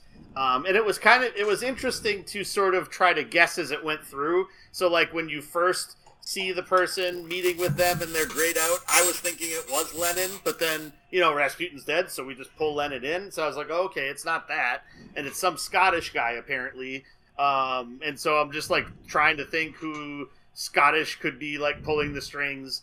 It kind of landed with a thud though, where it's just oh, it's just this guy. Great. I don't know. It's I don't know. It seemed a little silly and a little convenient to me that was who it ended up being. But maybe that's just me. I definitely didn't see it coming though, so kudos on that, I guess. Yeah, I just thought it was just an interesting approach for Matthew Vaughn, because usually his villains are prominent in the spotlight. You see them, you understand them. And Felix, you're our resident history buff. This is a loose retelling of the events that sparked World War I. How did you feel about its historical elements? Were they close-ish? Were they so crazy that it was unbelievable? Or how was the historical fantasy element of this film? I guess because we were talking earlier, when I first saw it, I was like, oh, the assassination was done differently. And I had a great history teacher in college, Mr. Hart, and when he went through assassin after assassin after assassin, it's a crazy story. The gun didn't work. The guy who threw the bomb, in the movie it shows him hitting it with the umbrella and bouncing it out, but what really happens is the bomb hits the cover of the convertible, and it bounces and hits the car behind them, and the guy thought he did the job, so he takes off running, does a cyanide pill, and jumps into the river to kill himself twice. Cyanide pill was too old, he vomits, and the river was so dry from the summer, he's standing knee deep in the water. So basically the crowd descend upon him and beat him up. It's just a completely wild story. So I thought Matthew Vaughn could have used a lot more from the actual events to make it, because it's unbelievable what happened. But in the end, it does happen where the guy walks up to the car and shoots Ferdinand. But the film, as far as the trenches and the no man's land, I thought were spot on. It's a great scene that he does with them crawling through, and then they run into the German soldiers and having to be quiet when they fight. I thought it was very poignant, because they have to be quiet. They can't shoot anything off. And so I thought a lot of those, he did a well done job having the World War I be a background story, and I think he did a good job telling it. And Casey, let's expand on that scene in No Man's Land a little bit. One of the main protagonists, Conrad, is forced out into No Man's Land on the secret mission to recover this thing from a dude, and he and his squad run into a German squad, and they have to fight to the death, and they can't make any noise, because if they make any noise, the gunners on both sides will just murder everything. How did that scene strike you, and how does it stack up against some of the other Matthew Vaughn fight scenes? Me, this was the signature. Well, I should say signature fight scene because the fight scene with Rasputin was also really good. But this one was, I think, right on par with that one, and being just kind of one of the signature Vaughn-esque, fight scenes in the movie, and just that having to be quiet and not using guns, so everything is that real close hand-to-hand combat that Vaughn seems to like, and does really, really well. And it just, different scene, different than anything that we've seen before. And then finally, when they do make noise, and the guy finally pulls out a gun and shoots the one guy, and all the flares, they're called, or the flares. Thank you. The flares go off, just boom, boom, boom, boom, boom, boom, boom, boom, and the sky is all of a sudden lit up, and they just take off on a dead sprint and end up jumping to safety and finding who he's supposed to find, of course. but I just thought the whole scene was extremely well done and visually amazing as well. Oh.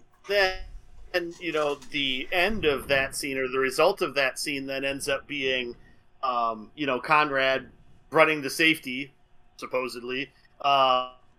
And so, now I'm just going to always refer to the main character in Layer Cake. His name isn't X, it's Conrad, because, hey, he succeeded. He saved the day. Bam. Nope, some douche shot him. And it's just like, that ended up being kind of sort of the rub on this movie, is it's like, where Kingsman was still like a lot of serious things happening, it still had it had enough of a lighthearted element to it. And like, granted, I know World War I Europe was not a lighthearted place, and there's not a lot of fun that was had there, but like the entire movie is just so GD depressing. Like, everything's just a downer. I felt like I needed to call my doctor afterwards and get a prescription for a while, because it's just like, and it's like, I went in, it's like, I love Ralph Fiennes. I really wanted to, like, I was really excited to see like him kind of in that, Colin Firth role. It's like not somebody that you typically see do a lot of actiony types of things, and now we're going to see him like kind of run rampant with it. But then no, it's just like depressing thing after depressing thing after depressing thing, and I don't know, the movie was just kind of a downer all the way through.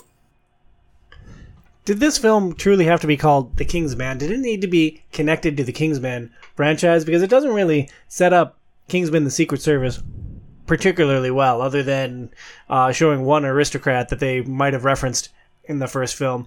I wish that this had been its own unaffiliated thing, and I imagine that has repercussions like lower budget, less sales, because the Kingsman is a brand and will bring people into the theater. But like, for me, the first time I watched this film, I hated it. I hated it with a burning, fiery passion, and I was dreading rewatching it for this show and having some separation from my expectations for the Kingsman. It's like, oh, well, okay, this is a different thing, and it's a much more plotting pace and more cerebral. I wish it wasn't affiliated with the Kingsman, because when they have the Kingsman in the title, like, I expect Eggsy and a phenomenal arc and some great action, and most of those elements were missing. So ultimately, I mean, so like it sets up like the Arthur Lancelot sort of thing, and he sort of starts the spy network, and I thought it's an interesting premise that the spy network starts up basically from all of the help communicating with the help of all these different other prominent houses throughout Europe and then throughout the world, basically, and that's how the information gathering starts. So I thought like that aspect of it was neat, and it was an interesting way to show like this is how all of this started, and it makes sense that World War I, with as crazy as that was, and the Great War as it was in Europe, people would probably go to drastic measures in order to create something like this, in order to try to stop the madness that the government couldn't. So I think all of that made sense being what it was. Also, I don't think this movie makes $400 million globally if it's not a Kingsman movie. So, I mean, look at Argyle. It's not related to any of that, but it's still the same director doing a lot of the same types of things as he did with those movies, and it's made, what, $60 million globally so far, maybe $70 million now. So it's like a far cry lower, whereas if they had some other random Kingsman name tie into Argyle, even if the movie had nothing to do with it, it probably would have shot up another 100 million, Yeah, interesting point. Yeah, and I don't disagree with you, but as a fan of Kingsman, like, it made me hate this film initially. Yeah, I totally get that too. And honestly, like, for me, I feel like I think it could have been a separate entity on its own, but box office wise, sure, I don't think it would have done as well. That's probably why they did it like this way. But for me, like, at the end, I was almost left with more questions on, like, I need another movie between this one and the other Kingsman.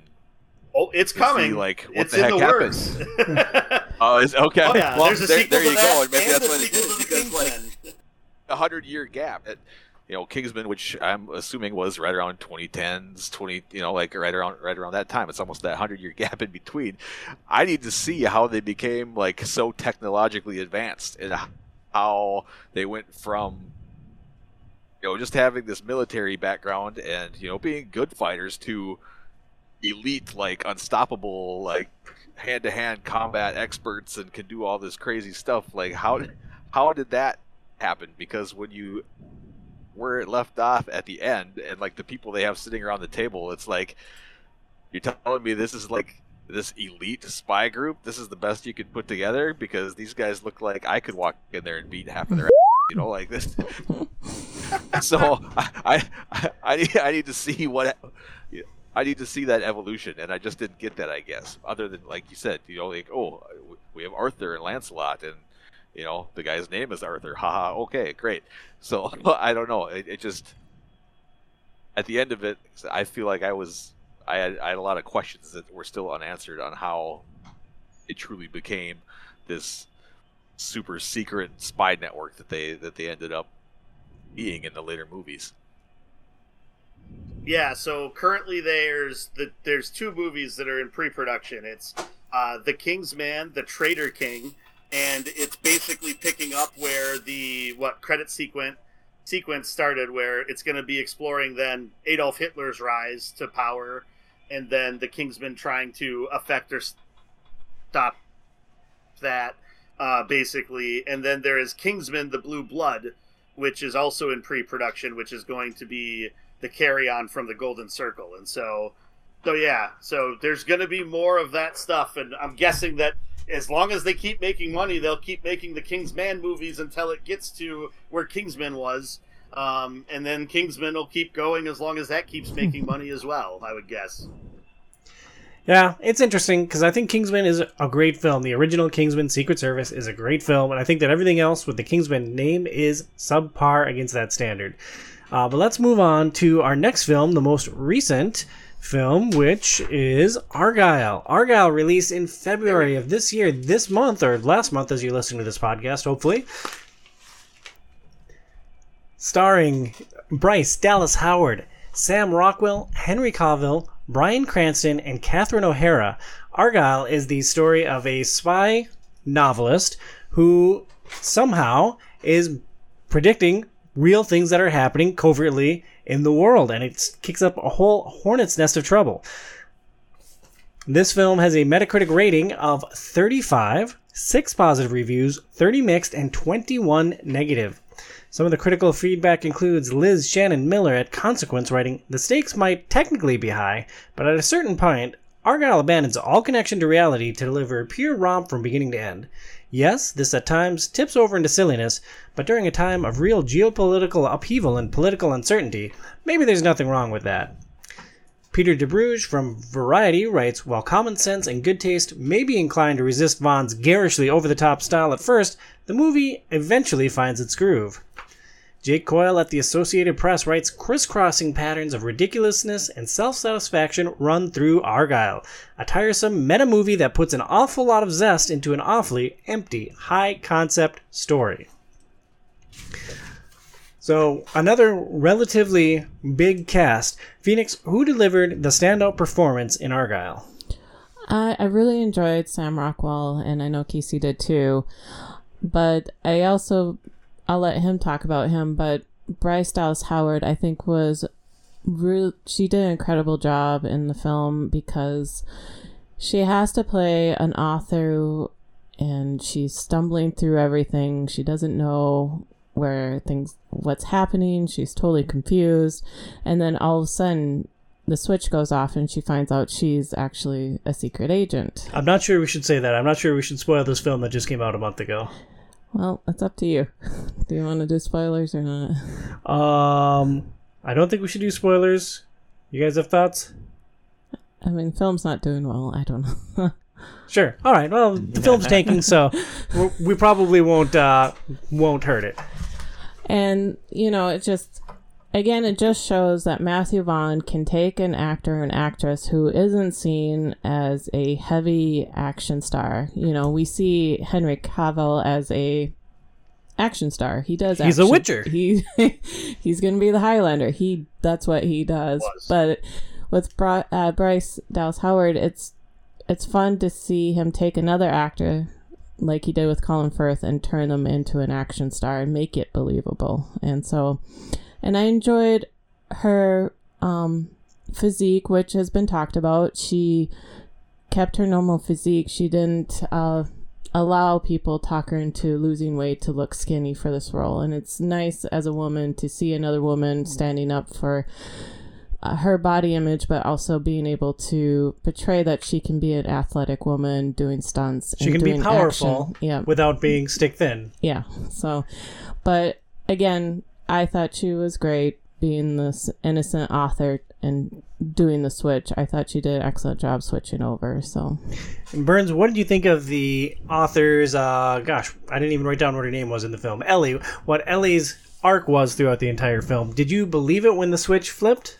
I mean, I was starting to guess that was what was going on, and so I thought that was pretty neat, especially because of how Sam Rockwell's character continued to regard her like more and more as time went on, and it was like either there was a history there, or it was that this was like the worst sort of building of a romance in the history of film, because he was either becoming super infatuated with her just because they've been in the foxhole together for like 2 days, or it was because he does have this relationship that all this time that he's kind of known her.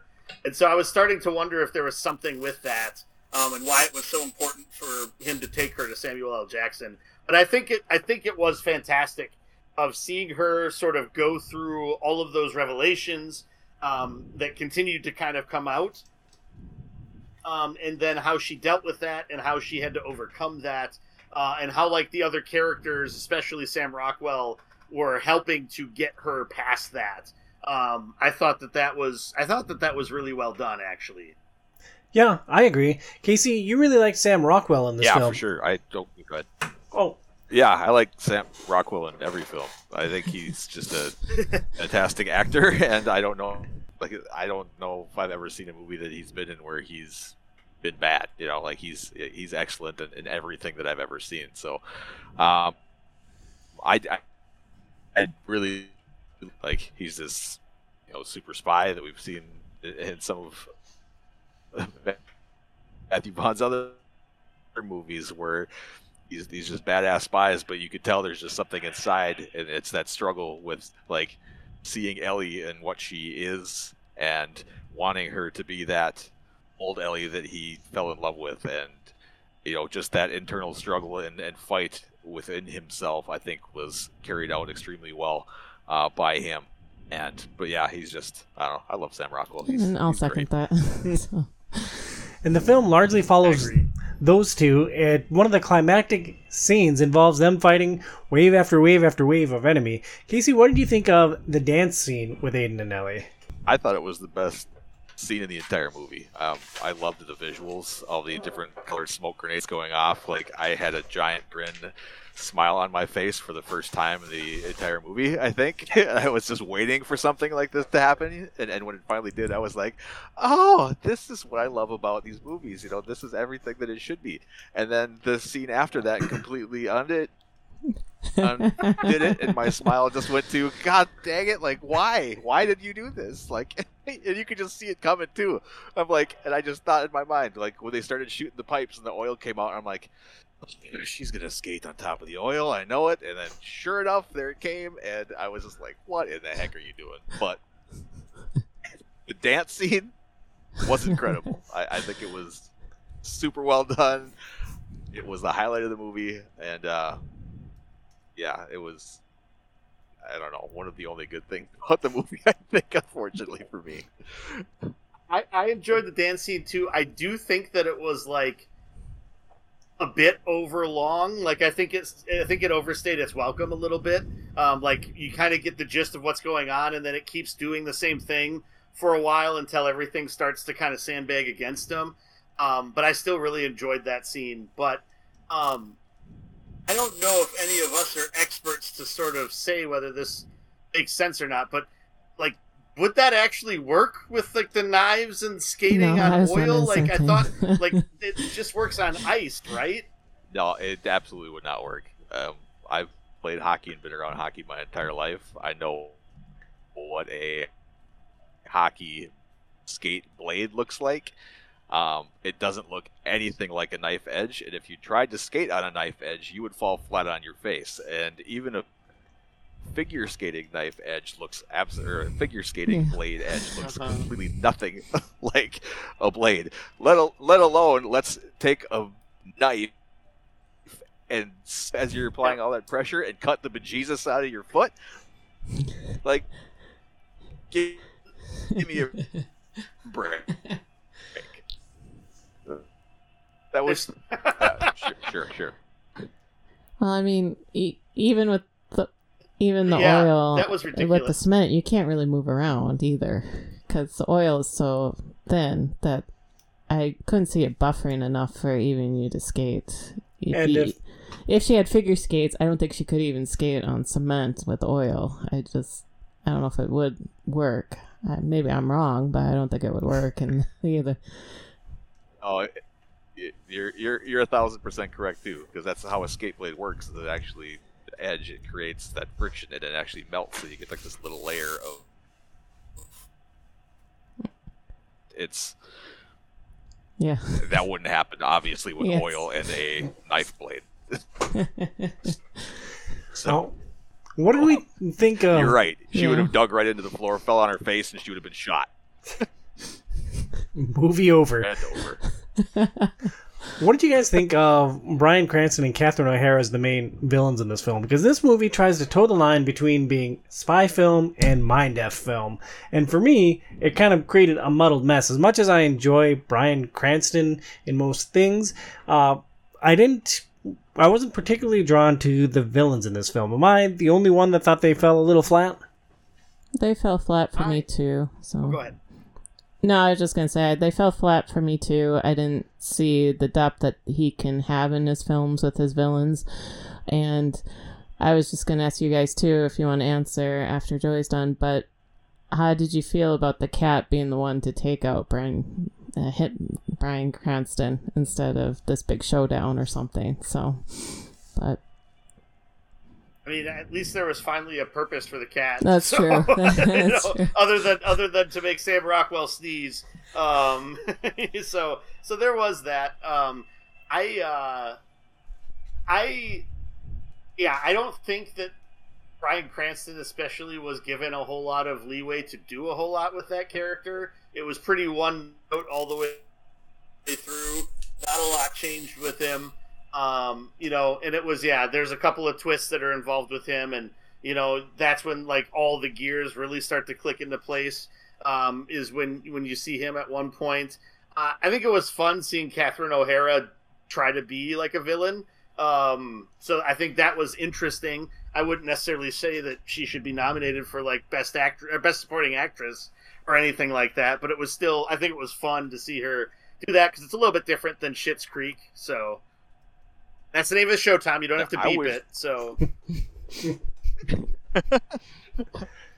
I wish they would have not had Catherine O'Hara play a villain. Like, I wish they would have somehow figured out a way to have her just be Ellie's mom and Bryan Cranston secretly be this villain as the dad. And I wish that when he shot Catherine O'Hara, sorry, spoiler alert, that they would have actually left her dead, because that would have made Bryan Cranston's character as the villain so much more evil. And by bringing her back, and then, you know, it just it wrecked it. You know, like, we've seen obviously Bryan Cranston, he played Walter White, one of the most villainous and evil characters that's ever been in any media, right?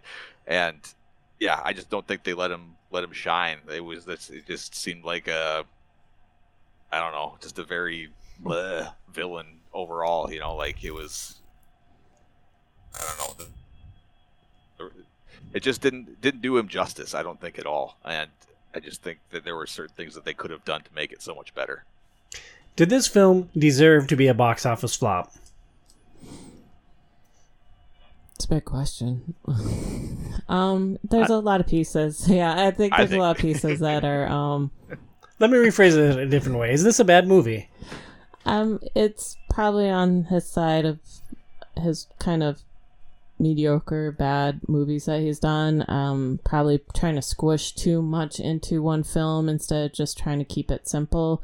Having some things go too long. Just like, the film just went on and on and on, and I think things could have been cut here, there, clipped a little bit shorter, some scenes. So yeah, I think I can see why it's not doing well in the box office. So. Yeah, I agree 100% with that. I think it's a running time.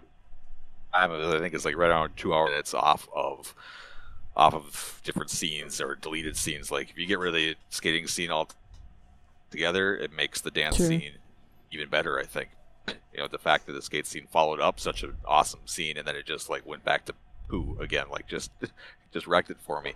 And then yeah, just like some of the other stuff we already talked about. So yeah, I agree, and like, I think it stayed really disappointed that I paid $15 or whatever the heck it was to see it. You know, something that I watched would have been as bad, and it did have its moments. Like, there are parts of this movie that are good, but I think those are just overshadowed by a lot of the over-the-top campy stuff that could have been left out. And I think of all the movies that we've talked about, this is the only one that I wouldn't watch again. So I'll be putting up the GoFundMe to help reimburse Casey for the lost finances for watching this movie in the theater, since apparently that was that crushing for him to watch it that way. But I don't know. I think the problem this movie ran into is that I think it was fighting against expectations that were set up that definitely didn't help it. If you are going into this movie thinking it was going to be anything like Kingsman or The Kingsman or anything like that, I think you're going to be sorely like mistaken, and you're going to probably come out saying that, you know, this kind of stinks. You know, if you're going off of just like the setup that they put into the trailer, and this is sort of what this whole thing is it's this, you know, this writer that ends up, all this stuff is coming true, and now there's all these people out to get her. Like, I think if you're going into it with that sort of mindset and looking at the movie as more of a, I wouldn't say like a spoof, but more of like a farce type of movie, definitely much more lighthearted than a realistic spy movie. You know, it's not a spy thriller. This is not going to be anywhere near Jason Bourne. It's the opposite end of the spectrum. It's the Melissa McCarthy spectrum. Think if you go, Right. It's a lot more like, yeah. What was that movie called? I Spy or something like that? Yeah, I think it's just Spy. I can't remember. Yeah. Spy. Yeah. So I think if you go into it thinking that this is going to be more comedic than, spy centric, action centric, I think you get a lot more out of it. I still think in that vein, it doesn't quite live up to a lot of other things. Like the movie that I kind of likened it to a little bit that came out recently was Bullet Train. I'm not sure if any of you guys have seen that. And I believe it's on Netflix. And that's like a movie, and it all takes place on a train. So, kind of harkens to the beginning of this movie. But that has a lot of action. It has a lot of humor. It's kind of like crazy, over the top, action and just wonky, weird stuff that happens, and like this unraveling plot that is all this weird, stupid connectedness. Kind of like this movie. I just think that one did it a lot better than what Argyle did. But I still actually really enjoyed Argyle. And I think it's a fun movie. I don't think it should have massively underperformed at the box office like it did. Then again, there's been a lot of movies recently that have been underperforming quite a bit. So I think it might just be people aren't going to the movies right now as much. If it would have came out maybe in May or April, maybe more people would have been going to movies at that point as you start to get into summer blockbuster season. But then again, maybe it gets washed out by a lot of other things also. I'm not sure. So to paraphrase Burns, to answer my question, no, not a bad film. It had maybe some moments that aren't as good as other Matthew Vaughn films, but there were elements to enjoy in this film. All right, we're going to close this show by ranking these films. We're going to rank the 8 feature films of Matthew Vaughn.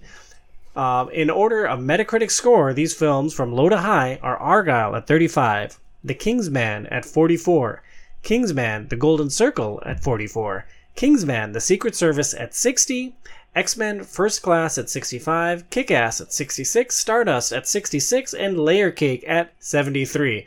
Casey, you had an interesting observation about these Metacritic scores. Actually, I think it was Joey who pointed it out first. Oh, yeah, sorry, I just saw your initials on the notes. But they go in order of his first movie is his highest rated, and then it goes down from there. So Layer Cake starting at 73 all the way down to Argyle at 35. And I thought that was really interesting. Was, very, very interesting. I thought that was really interesting. Bernsey, do you think that is a byproduct of the Metacritic formula changing over time? Is that older films having less ratings that are rolled into Metacritic, do you think? Or do you think there has been a decline in quality over his entire catalog of films? So I think it's a combination of factors. Layer Cake is high because at that point, when the movie came out, that's what all these reviews are pulling from. And when the movie came out, it was probably a lot better than if you're looking at Layer Cake now in 2024. So I think there's something to be said about that. There's also then, like I kind of said with Argyle, the whole expectation game where, I really love The Secret Service. The Golden Circle didn't live up to that, so it gets rated lower. And then, this is The Kingsman. It wasn't as good as The Golden Circle, so it gets rated lower. I think it's just that reactionary type of thing. Also, looking at some different reviews, there are definitely some critics that don't believe in his style of filmmaking at all. And so I feel like as time's gone on, people that just don't jive with his stuff are much more eager to kind of knock it. Sure. And the way we like to do our rankings is we'll all put up what we think should be the lowest rated film. And then we'll argue, we'll get a consensus on that, and then we'll work our way up the list. So we're going to start with what we believe is the worst Matthew Vaughn film and end with what we believe is the best Matthew Vaughn film. Phoenix, what is the worst Matthew Vaughn film? You're going to start with me? Yeah. You're going to lay me out there. I mean, I don't have to. That's true. Wrong terminology. I guess I would have to say Layer Cake because it's a good and decent film, but it's just not a Matthew Vaughn film. The style that we've come to recognize, the stories, the stuff. So I would say as far as what he's become as a director, I would say it's not his typical style. And, so I would put it at the bottom. So. And I'm with you because I just didn't like the film. And it's got a very iconic moment at the end, but Layer Cake is out of all of these, the films that I like the least, and there's one that I would consider swapping it with, Bernsey. Yeah, I had at dead last The King's Man. It just, I think the overall tone of it just didn't fit with what I was hoping for, and so yeah, The King's Man is my least favorite. And Casey, what did you have ranked last among the Matthew Vaughn films? Argyle with a bullet. Well, we're in an interesting situation for me because my bottom three are Layer Cake, Argyle, and King's Man. So, like, I can see the cases that you both have for those bottom films.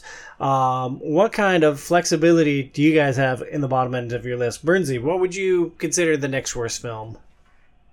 The next worst film for me is Kingsman and the Golden Circle, and then it's Layer Cake. So Layer Cake is down there also. I wouldn't be drastically against that being last. So yeah, those would be my bottom three.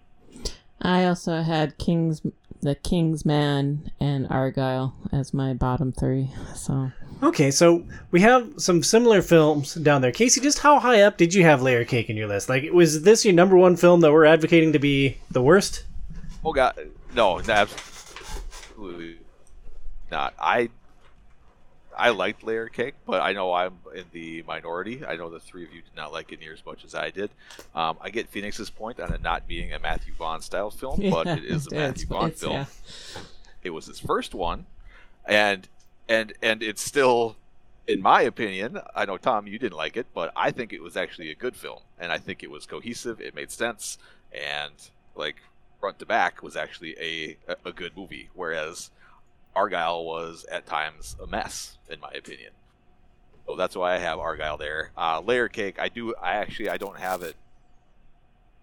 It's in my bottom half. So for 8, it's in my bottom 4. But I can't see putting it as the lowest one. Well, in Phoenix, do they sway you at all towards moving either the Kingsman or Argyle to the bottom of the list? Argyle's pretty low. I mean, I think watching Argyle, I kind of enjoyed it more versus watching The King's Man the first time around. I had a hard time getting into the pace of the film.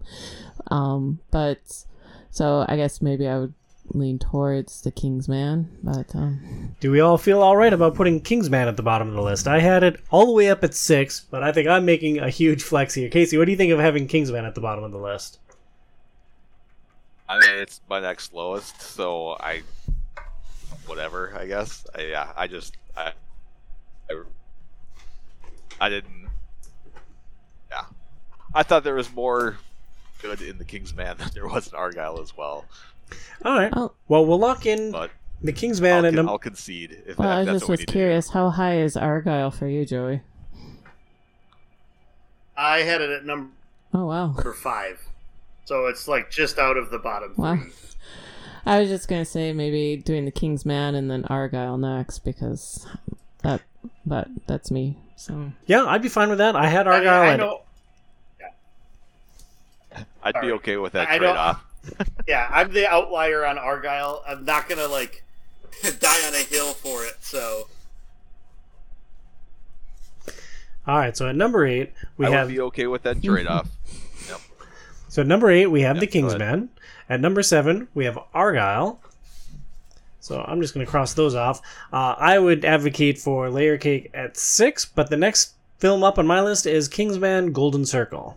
I would do Layer Cake at 6. And if it wasn't Layer Cake, what would be the next thing on your list? I guess I have Golden Circle a little bit higher than you. I was looking at maybe... Is it because of Pedro Pascal? Is it Wish Guy? No, it's not. It's okay if it is. You can tell me. It has Eggsy and Harry, so it's kind of hard for me to drop that far. But I can see people foreshadowing there. I could see people's point for wanting Kingsman Golden Circle lower. So to me, that's fine dropping that down lower than what I would have on my list. So yeah. So what would be your number one choice for this spot? Layer Cake. Layer Cake. Yeah. And then. Golden Circle. Golden Circle. Joey. Yeah, the next one would be Golden Circle for me, and then Layer Cake. And Casey, what are your thoughts of these two spots? All right. So it sounds like same. My next one. Yeah, so Golden Circle would be like where I would put this one, and then Layer Cake would be the next one. I expected Layer Cake to be here from you guys, to be honest with you. But hey, I'm fine with keeping Layer Cake in the. That's where I had it next, is in that 5 spot. Awesome. So the bottom half of the list is set. We have number 8, The King's Man. Number 7, Argyle. Number 6, Kingsman Golden Circle. Number 5, Layer Cake. The next one that I had on my list, and for me, I really like the top 4 films all quite a bit. The next one that I had on my list is Kick-Ass. Casey, what did you have next up? I had Stardust next. Yeah, I figured that. Yeah, you're wrong. Bernsey, who'd you have? Yeah, I had X-Men First Class next. I had Kick-Ass and then X-Men. I'm sorry, Phoenix, what did you have in the next spot? Yeah, I was looking at Kick-Ass too. So we have Kick-Ass, X-Men First Class, or Stardust. I'll say this. Stardust is my number 1 film, so I would have a hard time dropping it down to 4. For me, Kick-Ass and X-Men First Class are right in the same tier, so I'd be open to moving either one of those there. Kick-Ass is my number 1 film, so I'm not fine with that going down here either. Oh, wow. I'm surprised. Kick-Ass is my number 1 film as well. Oh, wow. Wow, okay. And I mean, for me, Stardust and Kingsman, The Secret Service is a toss-up. I picked... Yeah, me too. For me, the tiebreaker was I thought you guys would both pick Kingsman as your number 1 film, so I put Stardust on top just to have a contrarian point of view. So it sounds like the only one that doesn't have a first-place vote is X-Men First Class. Is that our number 4 film? Yeah. Yep. He said with enthusiasm. Must have that was my number. That was my 2. Yeah. All right. So the surviving films are Kingsman, The Secret Service, Stardust, and Kick-Ass. I think that this is going to be a very challenging discussion, and we're all going to leave with hurt feelings. So this is going to be good radio right here. Is Phoenix's number 1 Stardust as well? It's been a toss-up for me. I go back and forth between Secret Service and Stardust. And it's not a Matthew Vaughn film, and that's why I sort of want to do Secret Service first, because it's more his traditional, well, not traditional, but what he likes to do for storytelling and action. So, but... All right, and since... That was going to be... that was going to be my point, is like, if you had that as number 1, how you could argue that... Well, Layer Cake is not, and then have Stardust as your number 1 when both of those are not traditional films. Well, the reason I would have Layer Cake at the bottom, I just said that it was not his traditional film, was to just not sound mean. Layer Cake, it was flat and monotone and not very interesting for me, so that's why it was the last one for me, if I want to say truly what it was. Gloves off here, honey. This is a Royal Rumble. Anything goes here, unless you criticize me. Stardust, it's unique. It's a fantasy story. It's a love story, and I truly enjoyed it when I first saw it, and I loved the film, and I love watching it over and over again. But I guess in the end, it's like Secret Service, because it is, when you think of Matthew Vaughn, I think of that film. So that's why I guess I would go for that one as my number 1 choice. But all right, well, I mean, Stardust and Kingsman with 2 sides of a coin for me. I'll drop Stardust to 3, which I think we can all agree on, and then we're really going to have to hammer out Kick-Ass versus Kingsman, The Secret Service. So a quick recap. Sorry, go ahead. Quick recap of the list before we debate the top 2 spots. Number 8, The King's Man. Number 7, Argyle. Number 6, Kingsman Golden Circle. Number 5, Layer Cake. Number 4, X-Men First Class. Number 3, Stardust. And the last 2 films that we're debating for the top Matthew Vaughn films are either Kick-Ass or Kingsman Secret Service. Excuse me. Which is very interesting, because the comic book for Kick-Ass is the same author who wrote the comic book for Secret Service, so it is kind of fascinating that these are the 2 films that we're arguing again head to head. So what sets these two films apart for me is the protagonist. And while Dave was interesting and very noble that he asked, well, why doesn't anyone actually put on a mask and go fight crime? That's interesting, that's noble, but he doesn't, to me, have the same depth in his arc as Eggsy does. And I think that Eggsy is what sets Kingsman Secret Service apart from all the other Matthew Vaughn films, with his arc from being the hooligan to becoming a spy and all of his growth along that path. Excuse me. I think it's hard for me to accept that any element of Kick-Ass is better than Eggsy's arc.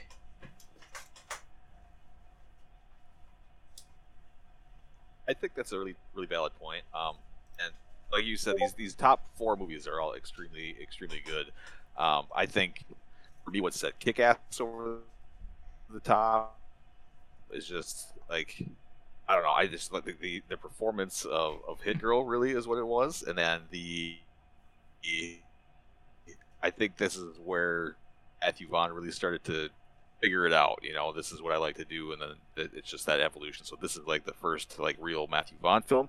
But being said that, I think when you think of Matthew Vaughn and his catalog, if I were to say which movie would I either way with it, I had Kick-Ass at first, but it's not going to break my heart if we end up. I'm just glad that we're not going to have a number 1 that has Gwyneth Paltrow in it. So, well, to tout Kingsman a bit more, like there's other outstanding characters in it. We all loved Colin Firth's portrayal of Harry Hart, or Galahad, the guide in the film. There was the other agent, Roxy. I think you called her Ruby, but I'm pretty sure it's Roxy. There's Merlin on the good guy's side. There's the iconic villain in Valentine. Phoenix, do you want to weigh in on why Kingsman should be number 1, and then we'll give Burns a chance to rebut? No, you're doing it eloquently. So, all right, pretty good. Pretty good. Burnsy, what do you think? Did I sway you off of Kick-Ass at all?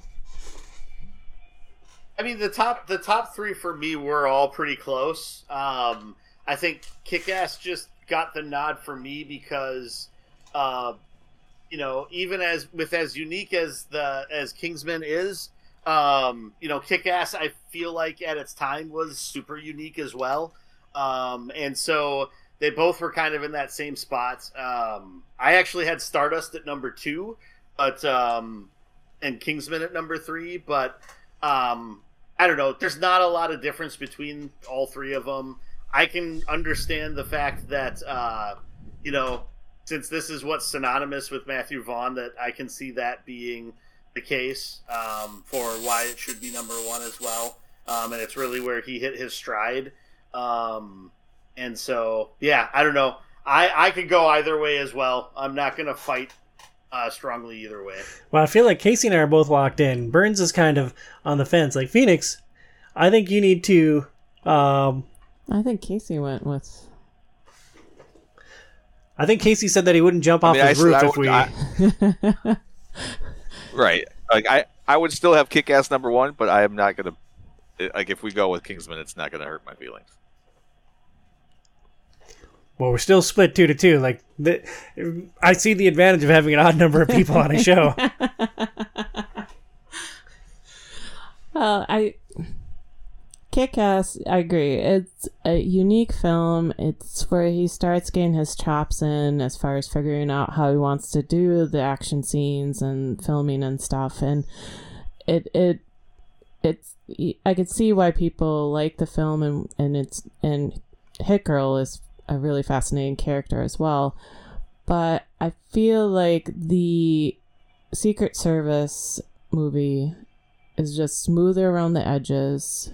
I mean, Eggsy, you follow him, and he is a wonderful character to follow. And you also have the guiding influence of Harry.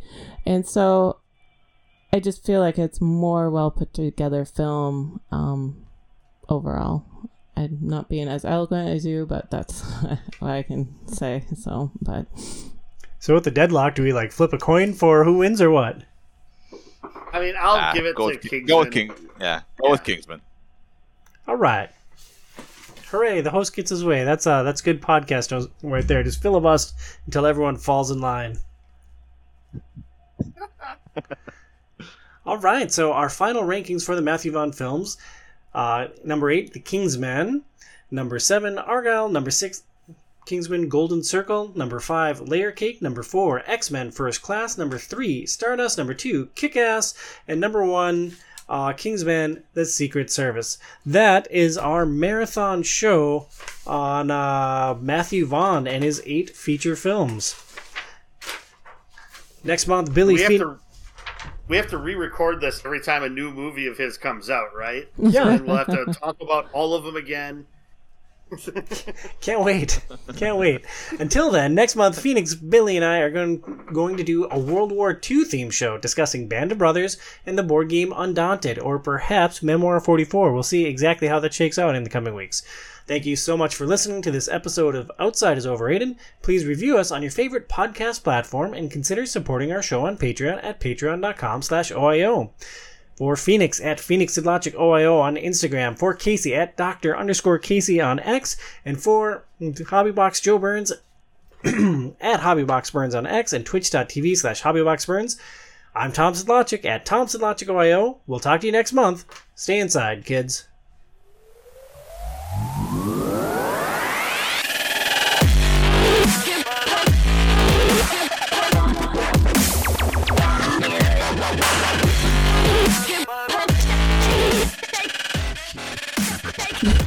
Just kidding, sorry. Real funny, Hobbybox.